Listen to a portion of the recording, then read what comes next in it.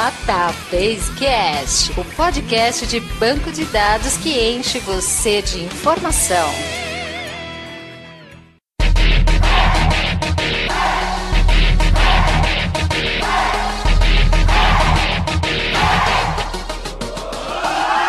Olá pessoal, meu nome é Mauro Piquiliani e nesse programa vamos ver se a gente consegue ensinar SQL e banco de dados pra qualquer um, até pro cara do busão.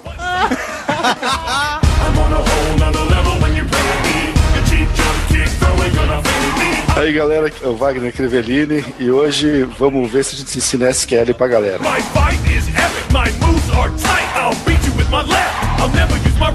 Fala galera, aqui é Tato Tarkan, direto do WeirdGeeks.net e cara, não manjo porra nenhuma de banco de dados.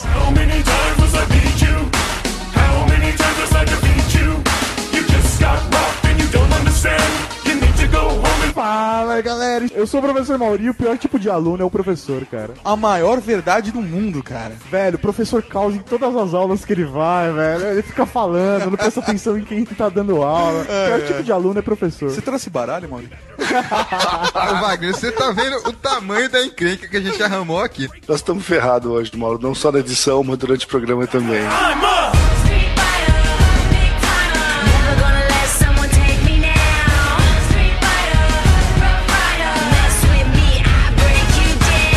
Nesse programa vamos tentar ensinar alguma coisa pro pessoal do We Are Geeks, ver se a gente consegue fazer eles prestarem atenção mais de 5 minutos sem olhar pro decote da aluna do lado ou pra professora que veio de mini saia. É isso aí, vamos tentar. Oi? Cadê a professora, velho? Ele prometeu. Fala demais aqui. Quando ele convidou, a gente falou, vai ter uma professora de mini saia. Sim. Ele enganou a gente. É, pelo menos trouxe cerveja. Tá bom, você troca a cerveja por mulher, beleza. Vamos lá tentar ensinar SQL e banco de dados pro pessoal do We Are Geeks logo após a leitura de e-mails, comentários e tweets.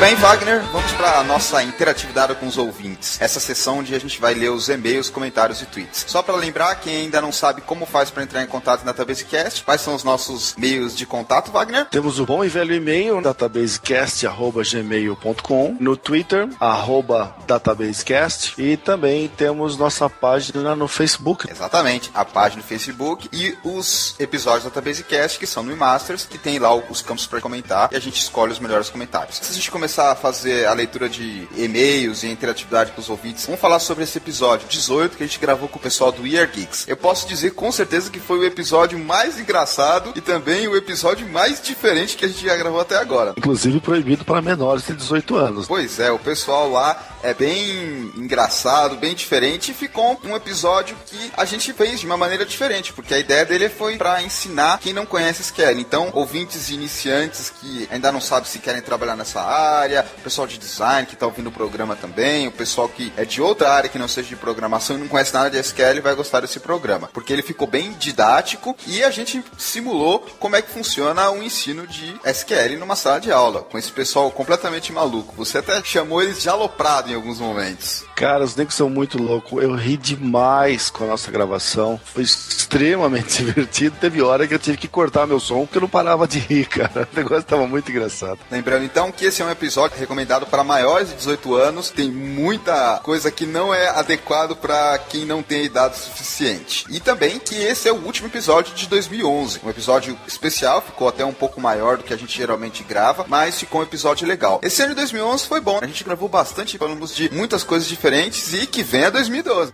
Com toda certeza, eu não conferi isso ainda, mas eu acho que a gente publicou uns 12 episódios esse ano, acho que foi um por mês certinho, e foi muito legal, e esperamos que em 2012 o pessoal continue gostando do que a gente põe no ar. É isso aí, atingimos nossa meta de publicar um episódio por mês, se o mundo não acaba antes, mas acho que é só em dezembro de 2012 que ficou marcado, né? Não sei, precisa perguntar pra algum Maia aí quando é que acaba o negócio direito, que eu não lembro não. Bom, a gente vai continuar produzindo aqui os episódios como se não tivesse essa parada de fim do mundo. O que você separou aí de de comentários pra gente. Cara, eu separei aqui 2 comentários pra ler, mas é engraçado que nesse episódio que nós falamos sobre PHP, entrevistando o Galvão, a galera do PHP caiu em peso aqui pra ouvir o nosso Database Cast. Isso foi muito legal. Opa, sejam bem-vindos. Novos ouvintes são sempre bem-vindos, Wagner. Independente da tecnologia. Com toda certeza, e eu espero que eles voltem a nos ouvir, mesmo depois que o Galvão não esteja mais aqui falando de PHP, que eles voltem a nos ouvir mais uma vez. Eu separei aqui um comentário do João Paulo Santos, falando assim: simplesmente um cast que fala de coisas simples, mas que mostra o real nível que o PHP está atuando. E daí cita alguns exemplos e finaliza com simplesmente cool. Ainda bem que você gostou, João Paulo. Obrigado pelo elogio. Obrigado, João Paulo. Atingimos agora o nível de cool, Wagner. Vamos continuar com o trabalho para ver se a gente consegue ganhar novos adjetivos. Eu acho que é a primeira vez que eu ouço esse também, cara. Tem também um comentário do Marlon Wanger, acho que é esse o nome dele, que ele classifica como database cast perfeito, divertido e muito interativo. E depois cita aqui as qualificações do nosso entrevistado, realmente era o cara para ser entrevistado, ainda bem que ele aceitou o nosso convite. Mais uma vez um agradecimento aqui ao Galvão, e também fala das minhas palhaçadas aí que eu acabo falando online. Obrigado pelos elogios, Marlon. Obrigado, Marlon. Eu também queria destacar aqui o comentário do Vander Clayton, que ele escreveu o seguinte: muito bom, acho que é a melhor tecnologia para integração com jQuery, Ajax e JSON, ou seja, a melhor ferramenta para o Web 2.0. Óbvio que o Vander está se referindo ao PHP, que foi o assunto do nosso episódio. Também teve um outro comentário interessante aqui do Fabiano. Ele escreveu: muito bom, mostrando o poder do PHP. PHP não é para moleques. Lembrando aí que o próprio Galvão, no episódio anterior, comentou que tem muito programador que trabalha com PHP e não trabalha de maneira profissional. Ele disse até que PHP parece fácil, mas trabalhar direito com PHP é difícil. Lembra disso, Wagner? Lembro perfeitamente. Tecnologias que se propõem a ser muito simples acabam criando essa imagem ruim. Eu lembro quando eu comecei a trabalhar com SQL Server, o pessoal olhava torto pra caramba, porque segundo todo mundo, o SQL Server era um banco de dados de brinquedo. Na verdade não é um bom banco de dados, principalmente nas versões atuais.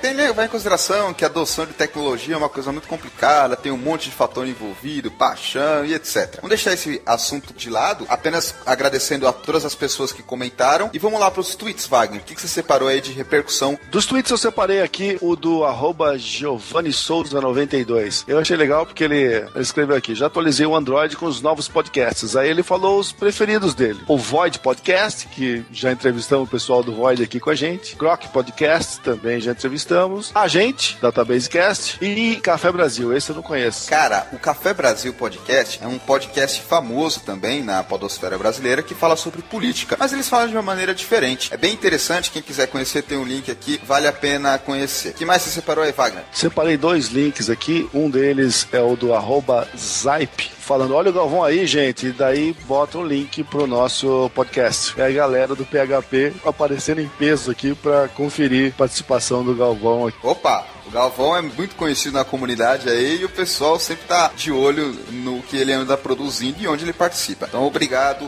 @Zype. Eu separei aqui do @Decílio, ele escreveu: @DatabaseCast. Estou ouvindo o DatabaseCast episódio 14. Estou fazendo a maratona de DatabaseCasts. Trabalho com RP. Abraços. Opa, Decílio, espero que você tenha gostado dos nossos episódios. Continue fazendo maratona e não se esqueça de indicar o DatabaseCast para outras pessoas. A gente tem uma divulgação meio boca a boca aqui, então é importante que toda vez que você ouça um episódio e goste, você, ouvinte, indique para outros. Eu acho que desse mundo nerd que a gente tá, as coisas são mais por aí. Você sabe que o DatabaseCast é um ótimo assunto para aquela hora do café. O programador adora tomar aquele café enquanto tá compilando, para dar aquela enrolada, dar uma respirada. O DatabaseCast é um ótimo assunto para esses momentos. Perguntar pro pessoal lá perto da máquina de café: e aí, você já conhece o DatabaseCast? Já passa um arquivo, já conversa? Um ótimo assunto para esses momentos. Olha, eu vou falar pra você, Mauro, lá no meu ambiente de trabalho, muitas vezes o pessoal vem parabenizar antes mesmo que a gente fale. Vamos terminar aqui a interatividade, porque a gente tem um episódio longo aí pela frente pra gente não se estender muito. Vamos lá, conversar com o pessoal do We Are Geeks sobre ensinando e aprendendo SQL com esse pessoal maluco. A maior quantidade de risadas que a gente já teve aqui por minuto em um podcast sério, obviamente. Os caras são chapados, velho. Eu ri demais. Eu imagino que o pessoal vai pedir pra gente repetir um episódio com eles, fazer outra coisa. Porque não é possível, cara. Os negros são muito engraçados. Ou senão o contrário, pedir pra eles nunca mais participarem, porque eles não devem ter aprendido nada. Das duas, uma. Ou ama ou odeia.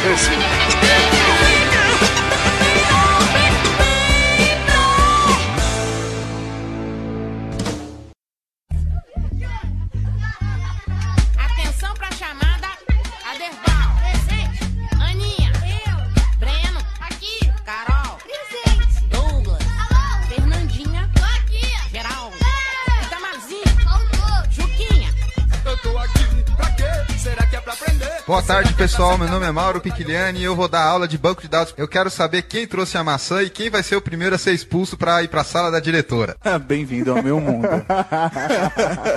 Aí, Wagner, já começamos com a tendência de 2 alunos aqui, dor de cabeça. Você sabe que a diversão predileta do professor é ficar fumando na sala dos professores e falando mal de aluno. Eu tô ligado, mas com essa galera que nós vamos dar aula hoje, o negócio já chegar com o pé na porta, cara, senão nós estamos ferrados. Tá sentindo o clima, cara, porque aqui é no mínimo com o pé na porta, cara. Aqui a gente não tem respeito algum, né, professor Mauri?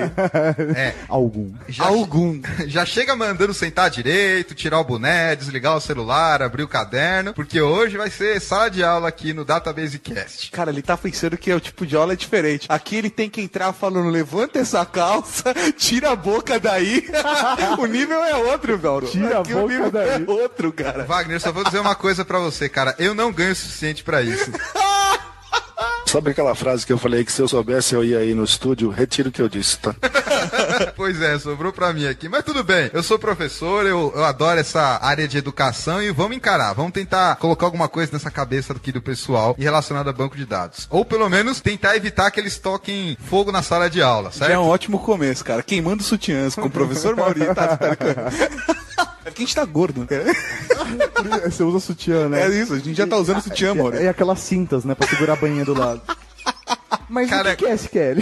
Ô, Wagner, os caras não vêm nem vestidos decentemente pra uma sala de aula, Wagner. Me salvei do homem, pelo amor de Deus. Professor, é isso, Wagner. Tem dia que a gente tem que aturar de tudo. Mas vamos lá. Vamos começar então a falar sobre banco de dados. A ideia desse programa é que a gente vai tentar, ou pelo menos nos esforçarmos para colocar alguns conhecimentos sobre banco de dados e SQL com o pessoal do We Are Geeks. Temos aqui o Tato Tarkan e o professor Mauri. Primeiro eu queria perguntar para eles, vocês conhecem alguma coisa de banco de dados? E se vocês pudessem dizer o que é SQL, a sigla, o que vocês diriam? Cara, banco de dados, sei lá, eu imagino, é um local onde eu guardo informações. É o que eu imagino. Agora, SQL, cara, deve ser alguma coisa, sexo, qualidade e libertinagem. Wagner, você já ouviu essa? Libertinagem, cara. Ô Wagner, você com todos os seus anos de experiência na profissão, já ouviu isso de algum aluno? Eu nunca ouvi, cara, mas se fosse isso mesmo, eu ia até me esforçar mais pra ver se eu aprendia melhor. Hoje tá difícil. Vai lá, Tato, você conhece alguma coisa de banco de dados? Por favor, não fala que é um lugar que é pra você sentar, tá bom? Não, cara, tem dados. Não, mas a grande parada é a seguinte, cara. Eu já trabalhei com webmaster num site, isso na década de 90, quando falar webmaster era muito bonito mesmo. E aí lá eu trabalhei com banco de dados em Access ainda, trabalhando com ASP, ou seja, na época bem podre. Não me orgulho muito disso, e é o máximo que eu conheço de banco de dados, cara. E sobre SQL, a sigla de SQL é Structured Query Language. Caraca, perfeitamente. Surpresa. Tá vendo, cara? A Wikipedia, muito obrigado.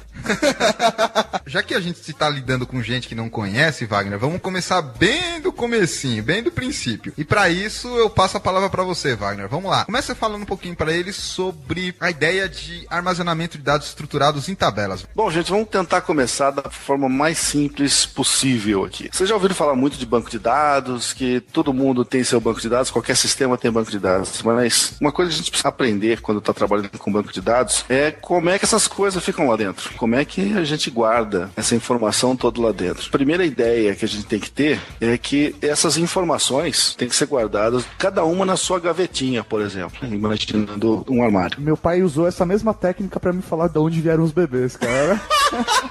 Eu pensei que você ia falar que na gavetinha do seu pai tinha uma Playboy ou algo assim, ou uma G Magazine, não sei. Eu não usou o que diminuiu, não, gente fina. Aí a gente chega na ideia das tabelas. Para que existe tabela? Por que a gente separa isso em tabelas diferentes? Não sei se vocês já tiveram a oportunidade de trabalhar com cadastro, para mandar mala direta, esse tipo de coisa. Sim, infelizmente. Vocês já devem ter visto, tem nome de gente repetido, tem nome de cidade escrito de qualquer jeito, tem informação faltando, tem cidade escrito no estado errado, tem tudo quanto é tipo de baboseira. E a gente tem algumas técnicas quando vai construir o banco de dados para evitar essas inconsistências e duplicidades. E é por isso que a gente separa em tabelas diferentes. Por hora, é o que vocês precisam saber sobre a razão de nós termos um monte de tabela em cada banco de dados. Até aí dá para acompanhar, correto? Só pra eu entender, quando você fala tabela, é tipo tabela de Excel mesmo, é isso? É nesse Linhas sistema? e colunas. Tabela de Excel, só que você tem um cabeçalho ali na sua tabela do Excel e um monte de linhas embaixo. Isso é uma tabela, grosso modo, uma tabela, vamos chamar de 2 dimensões, bidimensional. No Excel dá até pra fazer coisa diferente, mas só usamos desse tipo, 2 dimensões, que a gente chama sempre de linhas e colunas. É exatamente aquela ideia. Beleza. Cara, eu tenho medo de que seria uma tabela tridimensional. Cara, eu já vi isso em umas planilhas. Eu não me lembro que época que foi isso, mas é antigo já. Tinha uns caras que faziam uns trecos desses. É virgem, né, cara? Desculpa. Pronto, Wagner, começou de novo. Esse conceito de tabela é importante porque ele vai dar pra gente a possibilidade de estruturar os dados, de armazenar eles de uma forma muito parecida. Então, por exemplo, se a gente tem o caso clássico do armazenamento de e-mails para um Fale Conosco de um site, você vai ter lá o nome do cara, o e-mail e o xingamento que ele vai mandar para vocês, obviamente. A ideia é que você armazene isso numa estrutura onde você tenha colunas, cada uma para identificar o nome, uma para identificar o e-mail e outra para identificar o comentário dele, e essas colunas são fixas. O que vai variar são as linhas, que vão conter efetivamente os dados desse cadastro que você está trabalhando. Legal? Como é feito o input, tanto faz, o importante são as colunas e a informação que é guardada. Cada linha é um input diferente. Isso. Nosso foco aqui é mais em como a gente vai estruturar e como a gente vai fazer o que a gente chama de modelagem de dados para acomodar os dados que a gente vai gravar lá. Esse é um conceito importante e que parece básico, e realmente é, mas se a gente tiver ele sólido, é que nem quando a gente tá jogando vôlei. Quando a gente tá jogando vôlei, a gente aprende os fundamentos, não é? Que é o saque, o levantamento e o corte. A mesma coisa, a gente tem que aprender os fundamentos para a partir deles conseguir partir para conceitos mais complexos. Pra uma partida completa. Sem os fundamentos antes, você não consegue jogar. Isso, e o Tata ficou curioso a respeito de maneiras tridimensionais de armazenamento de dados, e existem. Só que essas maneiras diferentes do formato padrão, que seria tabela com linhas em colunas, elas têm outras características que por enquanto não interessa pra gente. Por exemplo, atualmente a gente está vivendo aí meio que uma revolução no mundo de banco de dados, um conceito chamado NoSQL. Já que vocês não sabem nem o que é SQL, tentar entender o que é NoSQL vai ser difícil. Não, mas eu fiquei curioso. Agora eu fico... E já que SQL na linguagem de vocês é sexo... Qualidade e libertinagem. Qualidade e libertinagem. Nunca vai ficar ruim essa piada, cara. Wagner, gostaria de colocar isso num slide de uma apresentação minha. SQL é igual a sexo, qualidade e libertinagem. Você se imagina dando uma aula com um slide desse, Wagner? Sexo com a língua. Como, velho? Com não tem que, caramba. Senhora, tô rindo aqui com a ideia do cara. A ideia que a gente tem o armazenamento é fundamental. Então a gente precisa fazer o que a gente chama de modelagem, ou seja, dizer quais são as colunas que vão armazenar os dados. Legal? Por exemplo, nome, e-mail, endereço, etc. Por enquanto, vamos trabalhar com esses exemplos assim mais do dia a dia. Vamos supor que eu quero, por exemplo, armazenar todas as minhas peças de uma fábrica, ou armazenar todas as minhas vendas de um site, ou armazenar todos os e-mails dos meus clientes. Então, a ideia é que você vai precisar criar essa estrutura de tabela, definindo lá os campos, também chamados de colunas, que vão estar na sua tabela. É importante que você tenha alguns conceitos. O primeiro, as tabelas têm que ter um nome, que vão ser interessantes para identificar o que é. Por exemplo, tabela de contatos, onde você vai ter lá nome, e-mail, endereço, telefone, etc. Ou tabela de produtos, onde você vai ter nome do produto, preço, cor, modelo e assim por diante. Legal? Certo. Perfeito. Tranquilo até aqui? Senão você não consegue encontrar a tabela, né? Exatamente. Você precisa dar o nome para as tabelas. Wagner, segue adiante, por favor.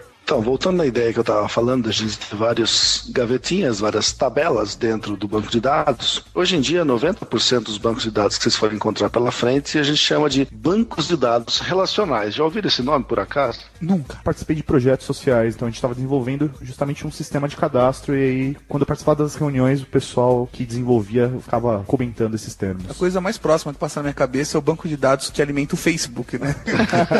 Que por acaso não é relacional, mas tudo bem. A gente volta nesse Então, mas cada um tenta como pode, né? Aproveitando vocês que gostaram da sigla SQL, a gente tem uma sigla também para denominar esses bancos de dados, que é SGBDR.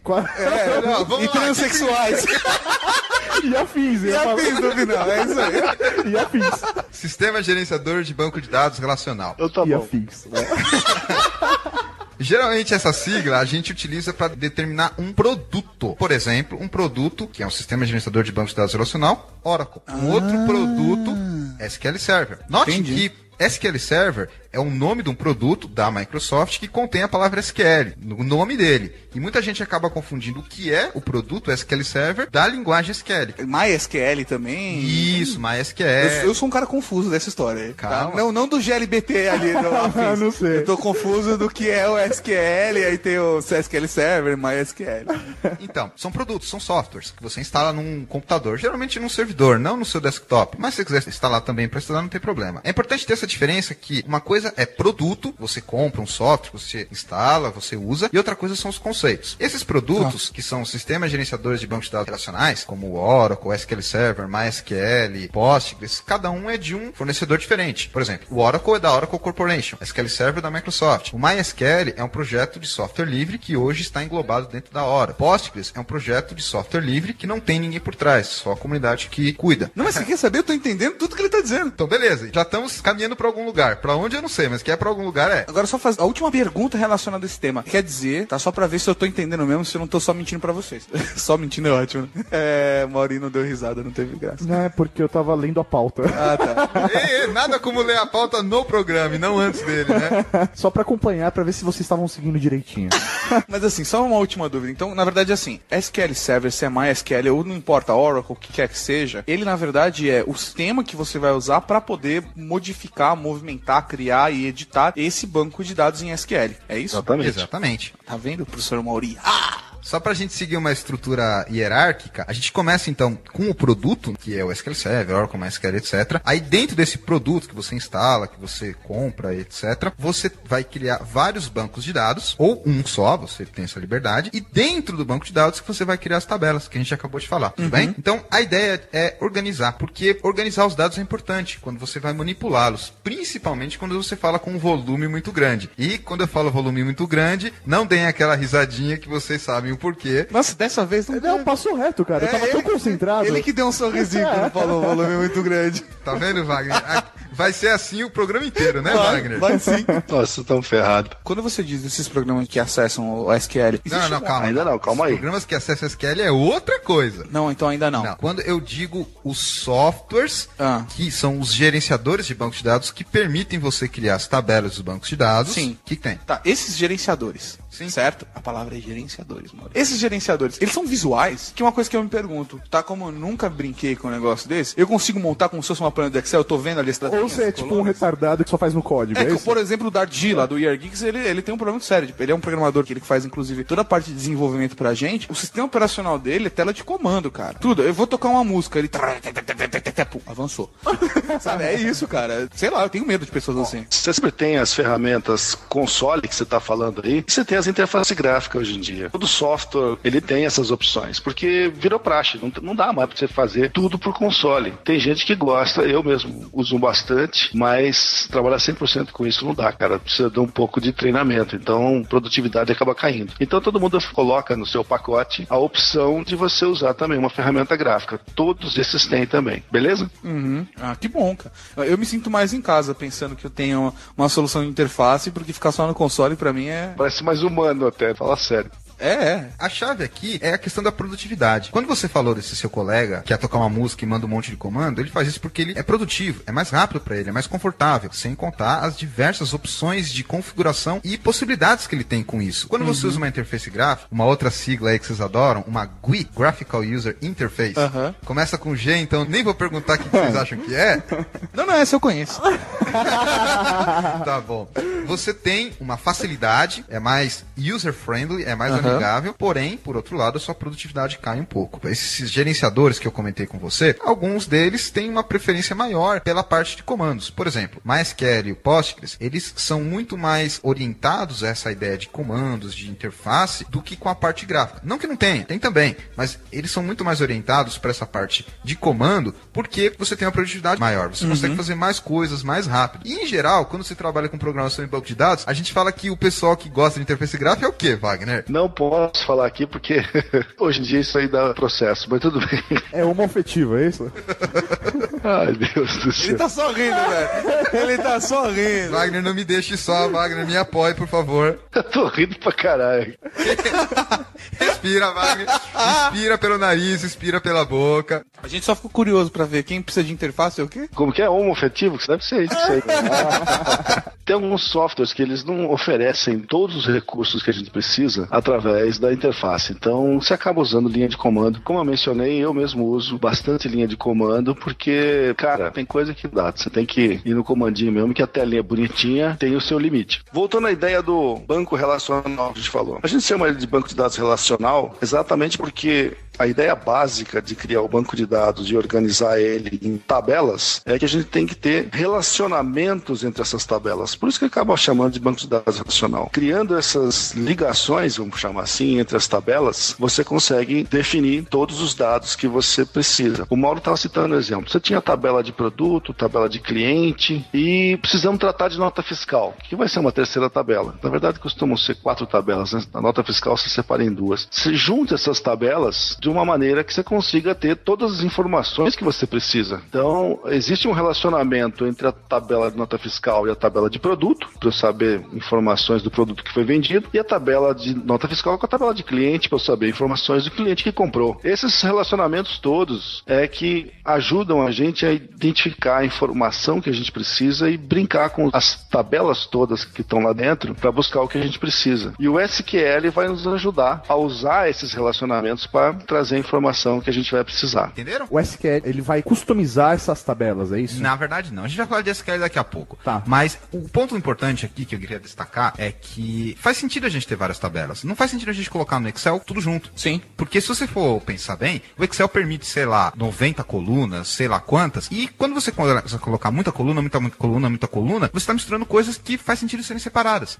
A gente falou um pouco sobre separar, por exemplo, dados de clientes e nota fiscal. Faz sentido você colocar tudo que é cliente num canto só e tudo que é nota fiscal em outro. Porque, além de você evitar o que a gente chama de uma tabela gigantesca, com tudo misturado, você tem uma separação do que é uma coisa e do que é outra. Essa separação, conforme a gente vai criando mais tabelas, mais campos, a gente vai criando o que a gente chama de modelo de dados. O que é um modelo de dados? É só um modelo. Você está falando o que pode ter. Os dados, efetivamente, vão ser gravados quando você for usar. A questão do relacionamento dessas tabelas é simplesmente a maneira com que elas são organizadas e que elas podem ter vínculos. Pensando numa coisa mais básica, tá? Como alguém, por exemplo, que nunca viu uma tabela, que nunca mexeu no banco de dados, imaginar um organograma, que é uma coisa que todo mundo já viu, certo? Que ele fica guardado dentro de chaves, que ele fica todos interligados, assim, tem os primários, os secundários. Vocês fazem o mesmo tipo de organização, é isso? Você falou a palavra que a gente queria ouvir. Por quê? Chaves. A gente usa essa ideia e esse é o próximo passo. Não o personagem do Chaves. É, eu já tava falando, caralho, vocês também assistem, né?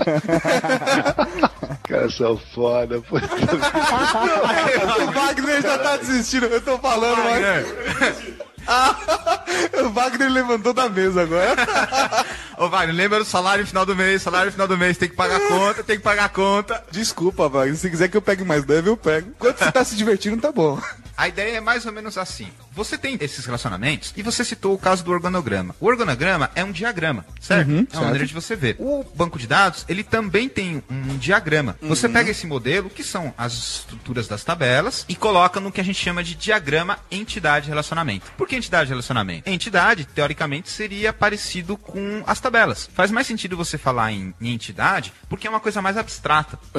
Entendeu? Por exemplo, você vai falar uma entidade que é um cliente. Você não sabe as características dele. Você fala cliente, pode ser qualquer tipo. Certo. Óbvio que quando você tiver uma linha inserida, você fala que você tem uma instância daquela entidade. Tudo bem? Tá. E o diagrama de entidade de relacionamento é parecido com o organograma. Ele tem, digamos assim, caixinhas para representar as tabelas e as linhas para representar as relações entre elas. Ok? Certo. Agora pra mim tá muito claro. Pra mim tá muito claro. Fala um pouco agora, Wagner, sobre detalhamento dos relacionamentos. Nós precisamos ter um meio que garanta que esse relacionamento entre tabelas seja eficiente, que a gente não tenha as tais duplicidades de registro que a gente falou, tipo, não ter 2 clientes com o mesmo nome, com o mesmo CNPJ, que tenha consistência dessas informações todas. Então, o primeiro conceito que a gente usa para definição desses relacionamentos, gente, é a tal da chave primária. Não é a chave que abre a porta principal da sua casa, tá? Essa é a minha chave primária. Mas é quase. E também não é a chave que abre o cinto de castidade da princesa. Caralho, essa é a chave primária. Com certeza. Foda-se a chave de casa. Vocês estão confundindo. Vai lá, Wagner, O continua. Wagner ainda tá rindo, cara. A gente baixou a produtividade desse podcast da gravação, cara, Tá vendo, 10%. Wagner, eu vou sair daqui muito tarde se você continuar rindo, Wagner.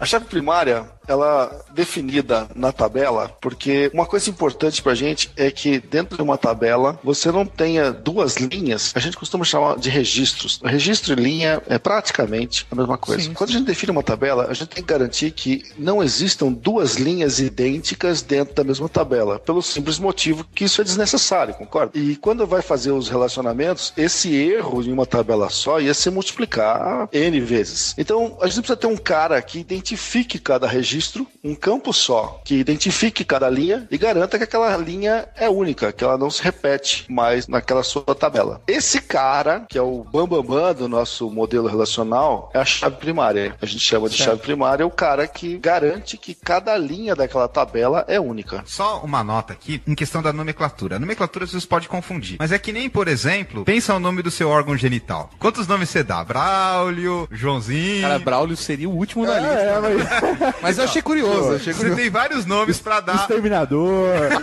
Sansão. Se dependendo do mês, Sansão. Você corta o cabelo, perde a força, né? Isso aí. Então, no banco de dados é a mesma coisa. Você tem a tabela, que também é chamada de entidade. Você tem as colunas, que também são chamadas de campos. E você tem as linhas, que também são chamadas de registros. Tudo bem? Certo. Então você registro porque cada linha que ela tá preenchendo os campos, certo? Olha lá. Isso. Pegando os nomes, Mauri. Isso, continua pegando. Que pariu. Um ponto pra ele. 10-1 pra gente. 10-1 pra gente. Vou dar um exemplo de você entrando aqui num site, preenchendo um formulário pra mandar um e-mail pro We Are Geeks. Digamos que esse formulário registrasse isso daí num banco de dados do We Are Geeks. Não perde uma oportunidade de fazer o jabá. Não, se fosse jabá, eu teria colocado weargeeks.net. O que você teria colocado? Eu teria colocado weargeeks.net. Ah, tá. Soletrando WERGEEKS.net. Mas assim, digamos que você esteja preenchendo lá um formulário de contato com a gente. Você vai colocar nome, colocou o nome, deu enter, ou deu tab, você preencheu um campo do registro. Isso. Quando você acabou de preencher o registro inteiro, ou seja, a linha, todos os dados que ele precisa, aí ele vai salvar aquele, literalmente um registro. É uma isso, linha. Por isso que o nome é registro. Só toma um pouco de cuidado, porque assim, tem algumas diferenças, como o Wagner comentou, mas pro que a gente tá aprendendo aqui é praticamente a mesma coisa. Então, novamente, tabela também é chamada de entidade, coluna também é chamada de campo, e linha também é chamada de registro, ok? Maravilha. Beleza. Tabela é entidade. É isso que eu É uma coisa meio espírita, assim, né? Espírita, porque, futebol espírita, porque tem linha, sabe? É verdade. Sem querer entrar em detalhes, quando a gente fala em entidade, a gente tá pensando mais em modelo. E quando a gente fala em tabela, a gente tá pensando mais na implementação desse modelo no Oracle, SQL Server, etc. Tudo bem? Uma entidade Beleza. modelo seria tipo a Gisele Bündchen do plano espiritual. Isso. Ok, Wagner, com 2 alunos da sala de aula é suficiente pra acabar com a disciplina, mas Tem que tudo dar bem. graças a Deus que eu não sou aluno no mundo real, cara. Eu vou abaixar o som pra não ouvir as besteiras que eles falam, cara, prometo. Putz, grila, o resto tá bravo. Essa aí, como eu falei, então, é a chave primária, o cara que garante que aquela linha, aquele registro da tabela é único, não se repete. A gente faz o relacionamento das tabelas usando essa chave. A chave primária é copiada, vamos falar assim, nas tabelas que usam a informação que você precisa daquela primeira tabela. Vou dar um exemplo. A nota fiscal que eu falei. Na tabela de nota fiscal, eu não tenho um campo produto. Eu tenho um campo código do produto, tá certo? Eu não escrevo o nome do produto inteiro de novo. E quando eu criar esse campo código de produto na tabela de nota fiscal, eu tenho que garantir que os números que vão estar lá existem, são códigos de verdade, que não é uma besteira que eu digitei. Sim. Ele vai ler da outra tabela. Exatamente. Porque aí ele vai ler esse número da outra tabela. É o isso? relacionamento entre as tabelas. Exatamente. E quando eu garanto que esse campo, código de produto, só vai aceitar números válidos, eu faço isso definindo o que a gente chama de chave estrangeira. A chave estrangeira, quando eu vou inserir um número naquele campo, ele vai na tabela de origem, tabela de produto, no caso, confere se aquele código existe, e se ele existir, deixa eu inserir aquele número naquele campo. Se ele não existir, ele rejeita. Fala, amigão, esse código não existe, não vai escrever besteira aí. Isso é a chave estrangeira. Só pra eu relacionar com a minha realidade. Quando eu tava no projeto, eu só poderia atender, por exemplo, pessoas da Zona Leste. Certo. Então, de São Paulo, isso. Então, quando a gente foi criar lá o sistema, eles pegaram todos os CEPs da cidade de São Paulo e restringiram. Só os CEPs de tal a tal são válidos como Zona Leste. Exatamente. Quando entrava um outro CEP que estava dentro daquela margem, ele bloqueava, falava que não era permitido. Então, é esse relacionamento. A implementação é um pouquinho diferente, mas a ideia é exatamente essa. Primeiro, chave estrangeira não é uma chave inglesa. Não, na verdade, eu ia falar que... Coronel Mostarda com a chave inglesa.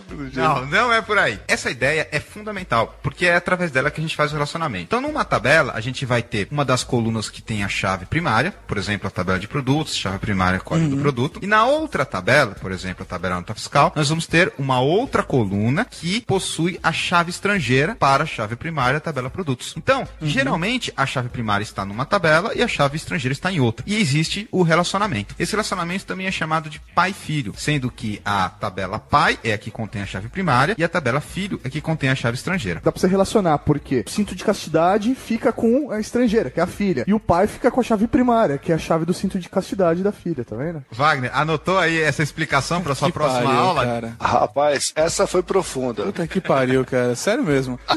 Não, beleza, se isso te ajuda a lembrar, ótimo. Pai e filho, Se velho. isso te ajuda a lembrar, é ótimo, né, cara?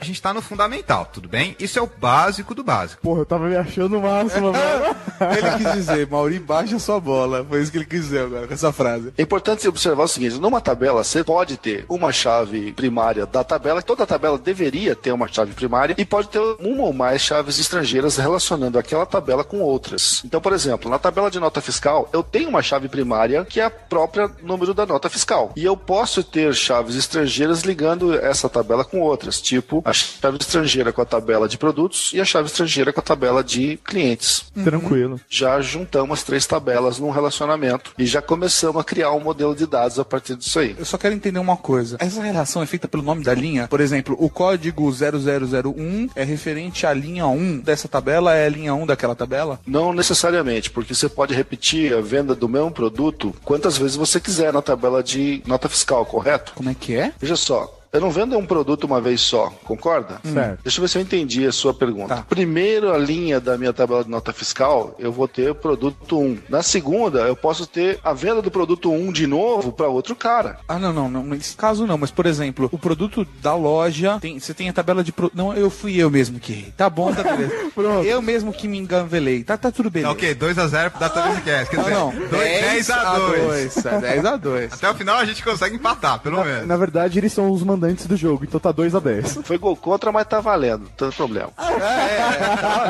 Nessa altura do jogo, cara. Eu acho que eu entendi a dúvida do Tato. Na verdade, quando a gente trabalha com a tabela, a gente vai ter lá as colunas, código do produto, nome, cor, preço, etc. Não importa muito pra gente saber se é a primeira ou se é a décima, porque a gente identifica uma linha pelo código do produto, que é a chave primária. Então, se ela é a primeira, a décima, entendi agora. o que a gente chama de ordem de inserção, isso não importa muito pra gente. Apesar que nas implementações, nos bancos de dados, até tem como saber. Mas, a princípio, o que importa pra gente é que você tem uma série de colunas, também chamadas de campos, que você pode colocar uma chave primária nelas. Para ficar mais fácil de lembrar o conceito de chave primária, basta lembrar do Highlander. Por quê? Porque só pode haver uma chave primária por tabela. Olha só. Caralho, tá 3-10 agora. Só pode haver um, cara. Só pode haver uma chave primária. Assim como também Sensacional. só pode haver uma chave que abre o cinto de castidade. Senão, não precisava de cinto. Não é? Justamente. Não, cara, cinto de castidade, cara, você abre até com garfo, cara. Se for necessário. De forma oposta, você pode ter várias chaves estrangeiras em uma mesma tabela.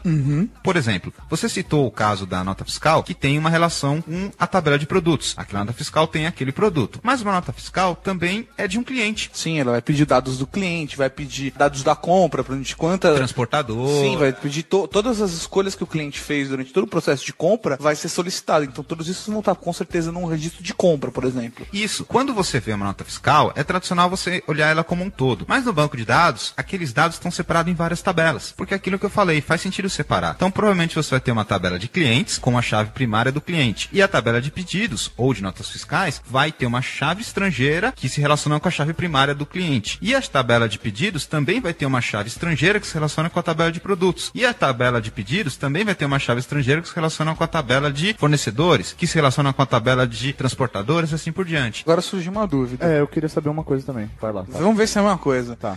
essa questão de chave primária, por exemplo, o clientes tem uma chave primária. Sim. O produtos tem uma chave primária. Sim. Então tem duas chaves primárias. Só que são em tabelas diferentes. Então, é isso que eu queria entender. Então só pode haver uma chave primária por tabela. Foi isso que eu falei quando eu disse que ele é um Highlander. Por tabela só pode ter uma Então chave aí no primária. caso, 4 a 10. Não, continua 3-10 essa história aí do cara, né? uma chave estrangeira, ela pode ser chave primária de uma outra tabela? Boa pergunta. Olha que pergunta legal. Essa eu deixo pro colega Wagner responder. É porque ele não sabe, Mauri. O Mauri quase babou a cerveja. Eu falei, ele deixou pro Wagner porque ele não sabe, Mauri. Assim, eu não tô entrando no modo Hadouken. Posso entrar no modo Hadouken? O modo humilhação? Ou não? Tira a pergunta pro Wagner. É que eu não podia perder a piada, né? Foi muito boa. Eu perguntei, Wagner, se uma chave estrangeira... Se uma chave estrangeira, ela pode ser uma chave primária de uma outra chave estrangeira ao mesmo tempo. Nossa, tô tentando entender a sua pergunta. Uma chave estrangeira pode ser chave primária? As tabelas não estão relacionadas, certo? Então tem uma chave primária, ela tem uma chave estrangeira que está relacionada a essa chave primária, certo? Certo. Agora, uma outra chave estrangeira, ela pode estar se relacionando com essa mesma chave estrangeira da primeira, e sendo chave primária? Esse que é o perigo, porque se você quiser criar uma chave estrangeira em cima de outra chave estrangeira, você tem um problema, porque quando você define uma chave estrangeira, você não define identidade, você não define que aquele registro é único. Então, o correto é você apontar a sua chave estrangeira para a tabela que é apontada pela primeira chave estrangeira que já existe. Você está criando uma nova, você aponta para a primeira tabela, e não para a chave estrangeira que também foi criada em cima daquela tabela. Você aponta tudo pra chave primária, é isso. É sempre para a chave primária. Na verdade, por restrições de linguagem, ele obriga a gente a só criar chave estrangeira em campos que são de fato chave primária. Ele limita isso para a gente não cometer esse tipo de deslize quando está criando o modelo de dados, entendeu? Isso. Só para complementar, Wagner, é assim. Uma coluna, ela vai ter a propriedade de chave primária, por tabela. Então você nunca vai ter uma tabela com mais de uma chave primária, legal? Mas você pode ter uma tabela com uma chave primária e várias chaves estrangeiras, que foi o exemplo da nota fiscal. Certo. E você sempre associa uma chave estrangeira com uma chave primária. Tudo bem até aqui? Tranquilo, beleza. O que você não pode fazer é associar uma chave estrangeira com outra chave estrangeira. Isso não rola. Ah, tá, entendi. Entendeu? Eu achei que de repente a informação que fosse nela poderia influenciar numa chave estrangeira que daí iria influenciar na chave primária. Não. O que acontece é um conceito que eu vou começar a confundir a cabecinha de vocês agora. Posso? Começar? Vai lá. Ele começou quando ele falou, você sabe o que significa SQL? Tá bom, então vamos aprofundar aqui. Começou, foi ótimo. É o seguinte, até agora a gente só estava falando em chave primária e chave estrangeira em uma coluna. Por exemplo, tabela de clientes, uma boa chave primária poderia ser teoricamente o CNPJ, e não vai se repetir. Uma chave de produtos poderia ser o código do produto interno, que também não vai se repetir, legal? Agora, existem o que a gente chama de chave primária composta. Pensa como se fosse uma chave tetra. Uma chave tetra tem 4 segredos. É o último conceito que a gente vai ver nessa parte de modelagem. Uma chave comum só tem uma sequência lá de código, que é as ondinhas lá no metal. Uma chave tetra tem 4. Da mesma maneira, você pode ter uma chave primária que é composta de apenas uma coluna, como os exemplos que a gente falou, código do cliente, código do produto e outros. Ou você pode ter uma chave primária composta, que é formada por mais de uma coluna. Certo. Você quer um exemplo disso? É isso que eu ia falar, num conceito de loja como a gente estava tendo, o que seria essa chave composta? Vagner, exemplo de chave primária composta. Esse quer matar os caras, né? Cadê seu Deus agora, Wagner? O cara me joga cada roubada que eu vou falar. Tá vendo? O cara me joga. Pode mandar, manda, Wagner, manda, não guarda pra você. Dá câncer, manda. Dá câncer. Pensar aqui de bate pronto. Deixa eu perguntar, então, de repente, aí chega numa resposta pra vocês. Por exemplo, eu tenho uma loja. Em um acaso... Uma loja, por exemplo, a cavalariageek.com.br. Por exemplo, um exemplo, cavalariageek.com.br. Vamos montar o exemplo em cima dela, ok? Nós temos lá uma camiseta que tem o código dela. Show Legal. de bola. Código eu dou pra estampa. Só que eu quero fazer aquela estampa numa outra cor. Seria uma chave composta nesse caso? Ou não? É considerado outro produto, outro código? Vamos imaginar da seguinte maneira. Você tem camisetas com estampas, legal? Certo. Sim. É isso aí. Esse Como estampas exclusivas, você quis dizer. Estampas exclusivas, lindas, maravilhosas, tamanho extra large, motherfucker, etc. Exatamente. Vamos supor que pro modelo de camiseta 1, você vai ter a estampa A, legal? Certo. Beleza. Pro modelo de camiseta 1, você pode ter estampa B? Sim. Então você concorda que são duas colunas, uma modelo de camiseta e outra modelo de estampa? Tá. Você pode criar uma chave primária que é composta tanto do modelo da camiseta quanto da estampa. Então é uma chave composta. Para você identificar unicamente um produto que você vende, você precisa da estampa e do modelo. E a estampa e o modelo você faz a chave primária através da combinação dessas duas colunas. Ó, vamos lá, mantendo o jabá. Digamos que você esteja lá ainda na Cavalaria Geek, certo? Você se interessou, por exemplo, pela camiseta Nintendo 64. Por exemplo, aí você se interessou pela modelo Nintendo 64. Que é edição limitada? Que é edição limitada, tá. lógico. E ela tem tamanho P, M, G, GG. O dado da numeração da camiseta, tamanho dessa camiseta, poderia montar numa tabela composta. É isso? Errado. Uma chave primária composta, não? Errado. Por quê? Por Presta quê? atenção. No caso, quando a gente falou de modelo de camiseta, a gente está colocando a ideia que aquele modelo tem as suas características. Certo. E quando a gente falou de estampa, a gente falou que a estampa tem as suas características. Certo. Legal? Agora, a PMG é uma característica de quem? Da estampa ou do modelo? Ele Do está modelo. muito mais como uma característica do que com alguma coisa que identifica uma camiseta, concorda? Entendi. Então a ele- camiseta continua sendo a mesma, ela só vai Tem variar uma característica, uma propriedade, um atributo diferente. Então, é importante você ter esse conceito de modelagem para separar o que vai identificar unicamente um produto que você vende, por exemplo, 1, 2, A e B, como a gente falou, e o que é uma propriedade. Agora eu entendi. Você está relacionando, por exemplo, um cadastro de clientes. Você vai lá, vai colocar Mauro, sexo masculino. Eu vou lá, Tato, sexo feminino. masculino. Não, e aí, professor Mauri, sexo Indeciso. 3 vezes por semana. não preenchido. Aí, sim, nesse caso, o sexo é uma propriedade. Isso, é um atributo. Não faz sentido pensar nele como uma chave primária. Por quê? Porque ele não identifica unicamente o Mauri. Tem um Agora- monte de gente indefinida que nem ele, concorda? Certo, Sim. certo. E realmente, né, cara? Programadores, né, cara? Sexo com certeza não é chave primária. 11-3! Legal, e com isso a gente termina o primeiro bloco, onde a gente falou sobre modelagem. Se fosse o We Are Geeks, com certeza ia ter fechado o bloco agora também. Vamos fechar o bloco. Seriedade, pois na escola é onde formamos nossa personalidade. Vocês tratam a educação como um negócio onde a ganância, a exploração e a indiferença são os sócios. Quem devia lucrar só é prejudicado. Assim vocês vão criar uma geração de revoltados. Tá tudo errado e eu já tô de saco cheio. Presta atenção.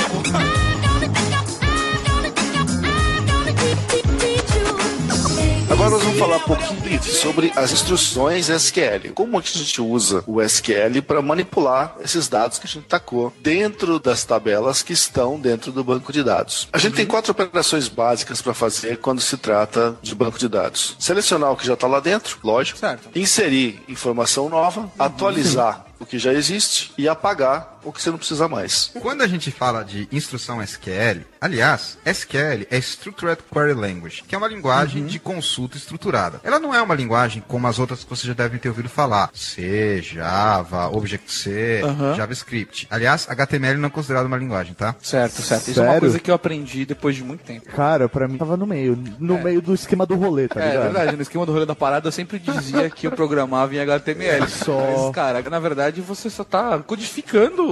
Consigo explicar o que eu tô dizendo. Na verdade, a HTML, da sigla, significa Hypertext Markup Language. Tem language no nome. Teoricamente é uma linguagem. Só que ela não tem todas as estruturas de uma linguagem de programação. E ela é para você formatar o conteúdo em linhas, em tabelas, em frames, em alguns outros. Então, por isso que ela não é considerada uma linguagem, porque ela não tem todas Entende? as estruturas de controle, estrutura de repetição e outras variáveis, etc. Voltando lá. O SQL, ele é uma linguagem de alto nível, ou seja, você não precisa escrever passo a passo o que você vai fazer. Você só vai colocar um comando, aí sim, é texto, tem que digitar, não tem interface gráfica para isso. Óbvio que tem ferramentas que você faz na manipulação e aí ele gera a instrução para você. Mas vamos aprender o comando aqui, que é a maneira que a gente faz. Legal? Beleza. Certo, certo. Vamos imaginar então que a gente vai fazer uma consulta dos dados de uma tabela e a gente precisa extrair algumas informações específicas. Nós vamos usar um comando que a gente chama de select, que é para seleção de dados, obviamente. Pra quem sabe inglês, fica bem fácil de entender os comandos. Eu ia perguntar isso, select é o quê? É que o professor Maurílio não fala inglês, desculpa, Wagner. Na realidade, quando o SQL foi criado em 1940 com rolha, a ideia é que se imitasse o máximo possível a língua inglesa. Depois, essa ideia utópica acabou saindo de voga, mas na verdade eles tentam usar as palavras o mais próximo possível do inglês. Então, um comando select começa com a seleção dos dados, mas ele tem uma sequência de instruções que você precisa dar. A primeira é o próprio select, que você vai dizer que colunas daquela tabela que você quer ver, que colunas colunas que você precisa buscar informação, ok? Certo. Beleza. A segunda instrução é onde buscar essa informação, em que tabela ou tabelas que você precisa acessar para pegar a informação que você quer. Você vai de dentro pra fora, então? É coluna depois da tabela? Primeiro você diz quem são as colunas que você vai exibir, o resultado final. Ah, olha que legal. Depois você mostra onde vai buscar aquelas informações, que é o from, de onde vem aqueles dados. Depois, se você precisar, e normalmente esse é um item que sempre tem, você vai especificar quais condições que você precisa considerar para buscar aqueles dados. Por exemplo, pegue só notas fiscais da data de ontem. É nessa terceira definição que nós vamos especificar isso, que é a cláusula where. Entendi. Por exemplo, seria select, aí você coloca sex, que seria a coluna. Isso. Certo? Aí você vai colocar from, você colocaria clientes, que seria a tabela. Certo? Excelente. E aí, depois, por último, where female, por exemplo, que aí eu só quero as mulheres. Exatamente, cara. É isso aí. Caralho! velho. Puta que pariu. Queria que minha mãe estivesse ouvindo esse podcast. Cara, eu sou um professor bom pra cacete, hein? Puta que pariu. Eu vou te falar que você já sabe mais que muito programador, né, Wagner? Caralho. Bom, agora que o Wagner explicou a parte fácil, eu vou complicar. Olha só, velho. Tá tirando o Wagner. Wagner, eu tô contigo, cara. O Maurício já tá velho. Nossa, Wagner não deixava, velho. Xingou a mãe. Meu Deus, essas coisas de criança, viu? É aquela briga, né? Porra, velho. Falou que sua mãe luta nos Gigantes do Ringue, velho. Falou que sua mãe é programadora, hein? Nossa! Parece duas crianças no tanquinho de areia, um jogando areinha no olhinho do outro, sabe? Falando, você me jogou areinha, né? Duas crianças brigando. Então, o que o Tato colocou tá quase correto, não daria 10 pra ele. Olha que mancada, estragando o sonho das crianças. Mas a culpa até que não foi dele, porque ele colocou select, o nome da instrução, sex, que é o nome da coluna, da tabela, from, clientes, que é o nome da tabela, e aí você colocou where, female. Só que, na cláusula where, que é onde você faz o filtro pra não trazer todos os clientes, no caso você só quer os femininos, você tem que especificar um formato de filtro. Se você colocar só female, ele não vai entender. Você precisa colocar o nome da coluna que você quer filtrar. O where sex igual a female. Exatamente. Você precisa colocar um filtro mais detalhado. Você usou aí a coluna sex, o operador igual e o female, que é o valor. No caso do exemplo do Wagner, ele colocou notas fiscais da data de ontem. Então você colocaria na cláusula where, data fiscal, menor que hoje, para pegar só as de ontem. Pensando no usuário final. Pro usuário final, isso vai estar tudo em imagens. Ele não vai precisar. Isso é pro cara que tá programando, ele falar, esse botão vai significar isso. Você vai ler isso daquilo em tal lugar, é isso? Isso. Como a gente tinha comentado antes, o SQL é uma linguagem para você manipular os dados. E é uma linguagem que você não diz como fazer. Você diz o que você quer. E aí ele se mata para fazer linha a linha e fazer o processamento que ele quer. Para o usuário final, ele vai ver uma interface bonitinha, vai ver um botão, vai ver uma imagem. Por trás disso vai ter toda uma programação que vai captar o que o usuário digitou ou a interação dele, o clique no botão, sei lá o que, e vai encaminhar via linguagem de programação para o banco de dados. É a mesma coisa. Então, legal. Eu consegui fazer essa conexão porque, como eu disse para você... Pensei que você falar que você conseguiu conectar porque você terminou o segundo grau, mas tudo bem. Caralho, 2, 4. 4. Em colégio particular. Puta que pariu, 4. Isso não conta. Não, porque, por exemplo, da onde eu tirei essa referência, tá? Como eu já disse pra você, eu acabo mexendo muito em PHP. Então eu vejo muita coisa assim, de imprimir coisas. Então você imprime from... Todo esse caminho que a gente fez, quando você manda, que seria esse select, tem o imprimir. E aí eu tenho essa referência minha. Por isso que quando vocês começaram a falar de caminho, eu associei com isso que eu já vi. Se você quiser organizar a aplicação desse ponto de vista, de um lado você vai ter o usuário interagindo lá com o sistema, com o site, com o iPhone, seja lá o que for. No meio você vai ter a programação feita em Java, PHP, C#, etc. E no outro lado você vai ter um banco de dados, que é onde está a informação. A gente está falando do SQL, que é a linguagem que vai conectar a linguagem de programação com os dados que estão no banco de dados. Sim, e depois que vai para UI. Isso, e aí tem na linguagem de programação como você fazer, por exemplo, o comando imprimir para mostrar para o usuário. A gente está falando nessa ponta entre a linguagem de programação e os dados, que é o SQL, legal? Existem outras ferramentas além do SQL para fazer essa ligação ou não? O SQL é exclusivo, ele é o melhor, é mais fácil? Na verdade, o SQL é o mais tradicional. Ele já está no mercado há mais de 30 anos e todos os principais bancos de dados que estão no mercado hoje usam SQL. Existe até um padrão internacional para que essa linguagem não varie muito entre os vários softwares que tem aí, né? Porque cada um quer botar um negócio mais bonitinho do que o outro já estava oferecendo. Mas isso de banco até blog. Qualquer coisa tá usando... Qualquer banco de dados, que o Mauro tinha falado no começo, Oracle, SQL Server, DB2, Postgres, MySQL, o que você quiser que seja banco de dados, vai usar esse tipo de recurso porque eles são padrão. Hoje em dia todo mundo usa isso. Eles são muito antigos, ok? Inclusive, Tato, só pra você ter uma ideia, esse conceito é tão incrustado nas aplicações que, por exemplo, quando você usa o seu browser, Safari, ou que vocês devem gostar, Internet Explorer, Firefox... Não, pra caralho. Bate a merda.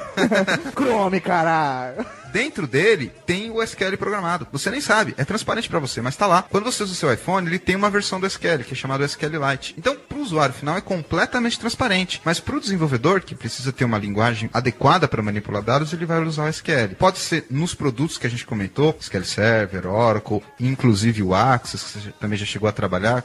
Também tem essa ideia de trabalhar com o SQL. Lembrando que o SQL é o padrão e cada produto implementa o padrão. Alguns colocam alguma coisinha a mais, outros colocam uma coisinha a menos, mas a ideia é que todos eles sigam o padrão, ok? Certo, que é a estrutura base do SQL, é o S. Exatamente. Existem variações, por exemplo, você pega um carro. O carro, ele é o básico, 4 rodas, porta, motor, mas existem várias variações entre eles, cor, modelo, ano, acabamento e etc. Atualmente, os bancos de dados, eles trabalham dessa forma. Você tem os produtos que usam a linguagem SQL. Isso muita gente confunde, principalmente quando a gente fala com o produto SQL Server da Microsoft. Ele é o nome do produto, SQL Server, que usa a linguagem SQL, que é o padrão. Atualmente existem outras maneiras, principalmente quando a gente fala de NoSQL. A gente até gravou um episódio, se não me engano, número 3, DatabaseCast, que fala um pouco sobre isso. Mas não vamos entrar nesse detalhe. Ah, eu falei, agora vai.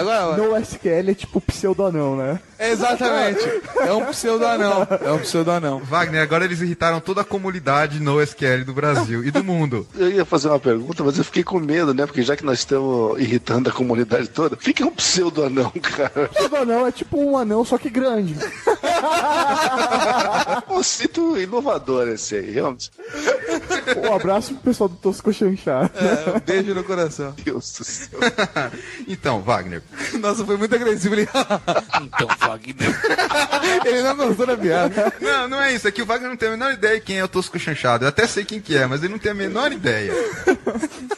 Só pra fazer referência, é um outro podcast. É um podcast de humor. Chama Tosco Chanchada. E um dos personagens deles toda hora fala pseudo-anão, porque eu conheci uma pessoa, pseudo-anão, sabe? É um anão só que grande. E aí fica o piada. Tá bom, vamos continuar então, Wagner, é melhor. Você estava terminando de falar do SQL. Vocês têm mais alguma pergunta sobre a ideia do SQL? O SQL é um sistema, ele roda em ambas plataformas, Linux, Windows, Mac. Como é que funciona para utilizar? Você não entendeu o que eu acabei de falar, professor Mauri? Não, então não entendi. Então, o que acontece é o seguinte... Eu tava esperando ele Cinco. responder. Eu tava esperando. Cara, sério, você começou a falar, Então, eu falei o ponto G dele. Cara, porque o que aconteceu? O SQL, ele é um padrão, certo?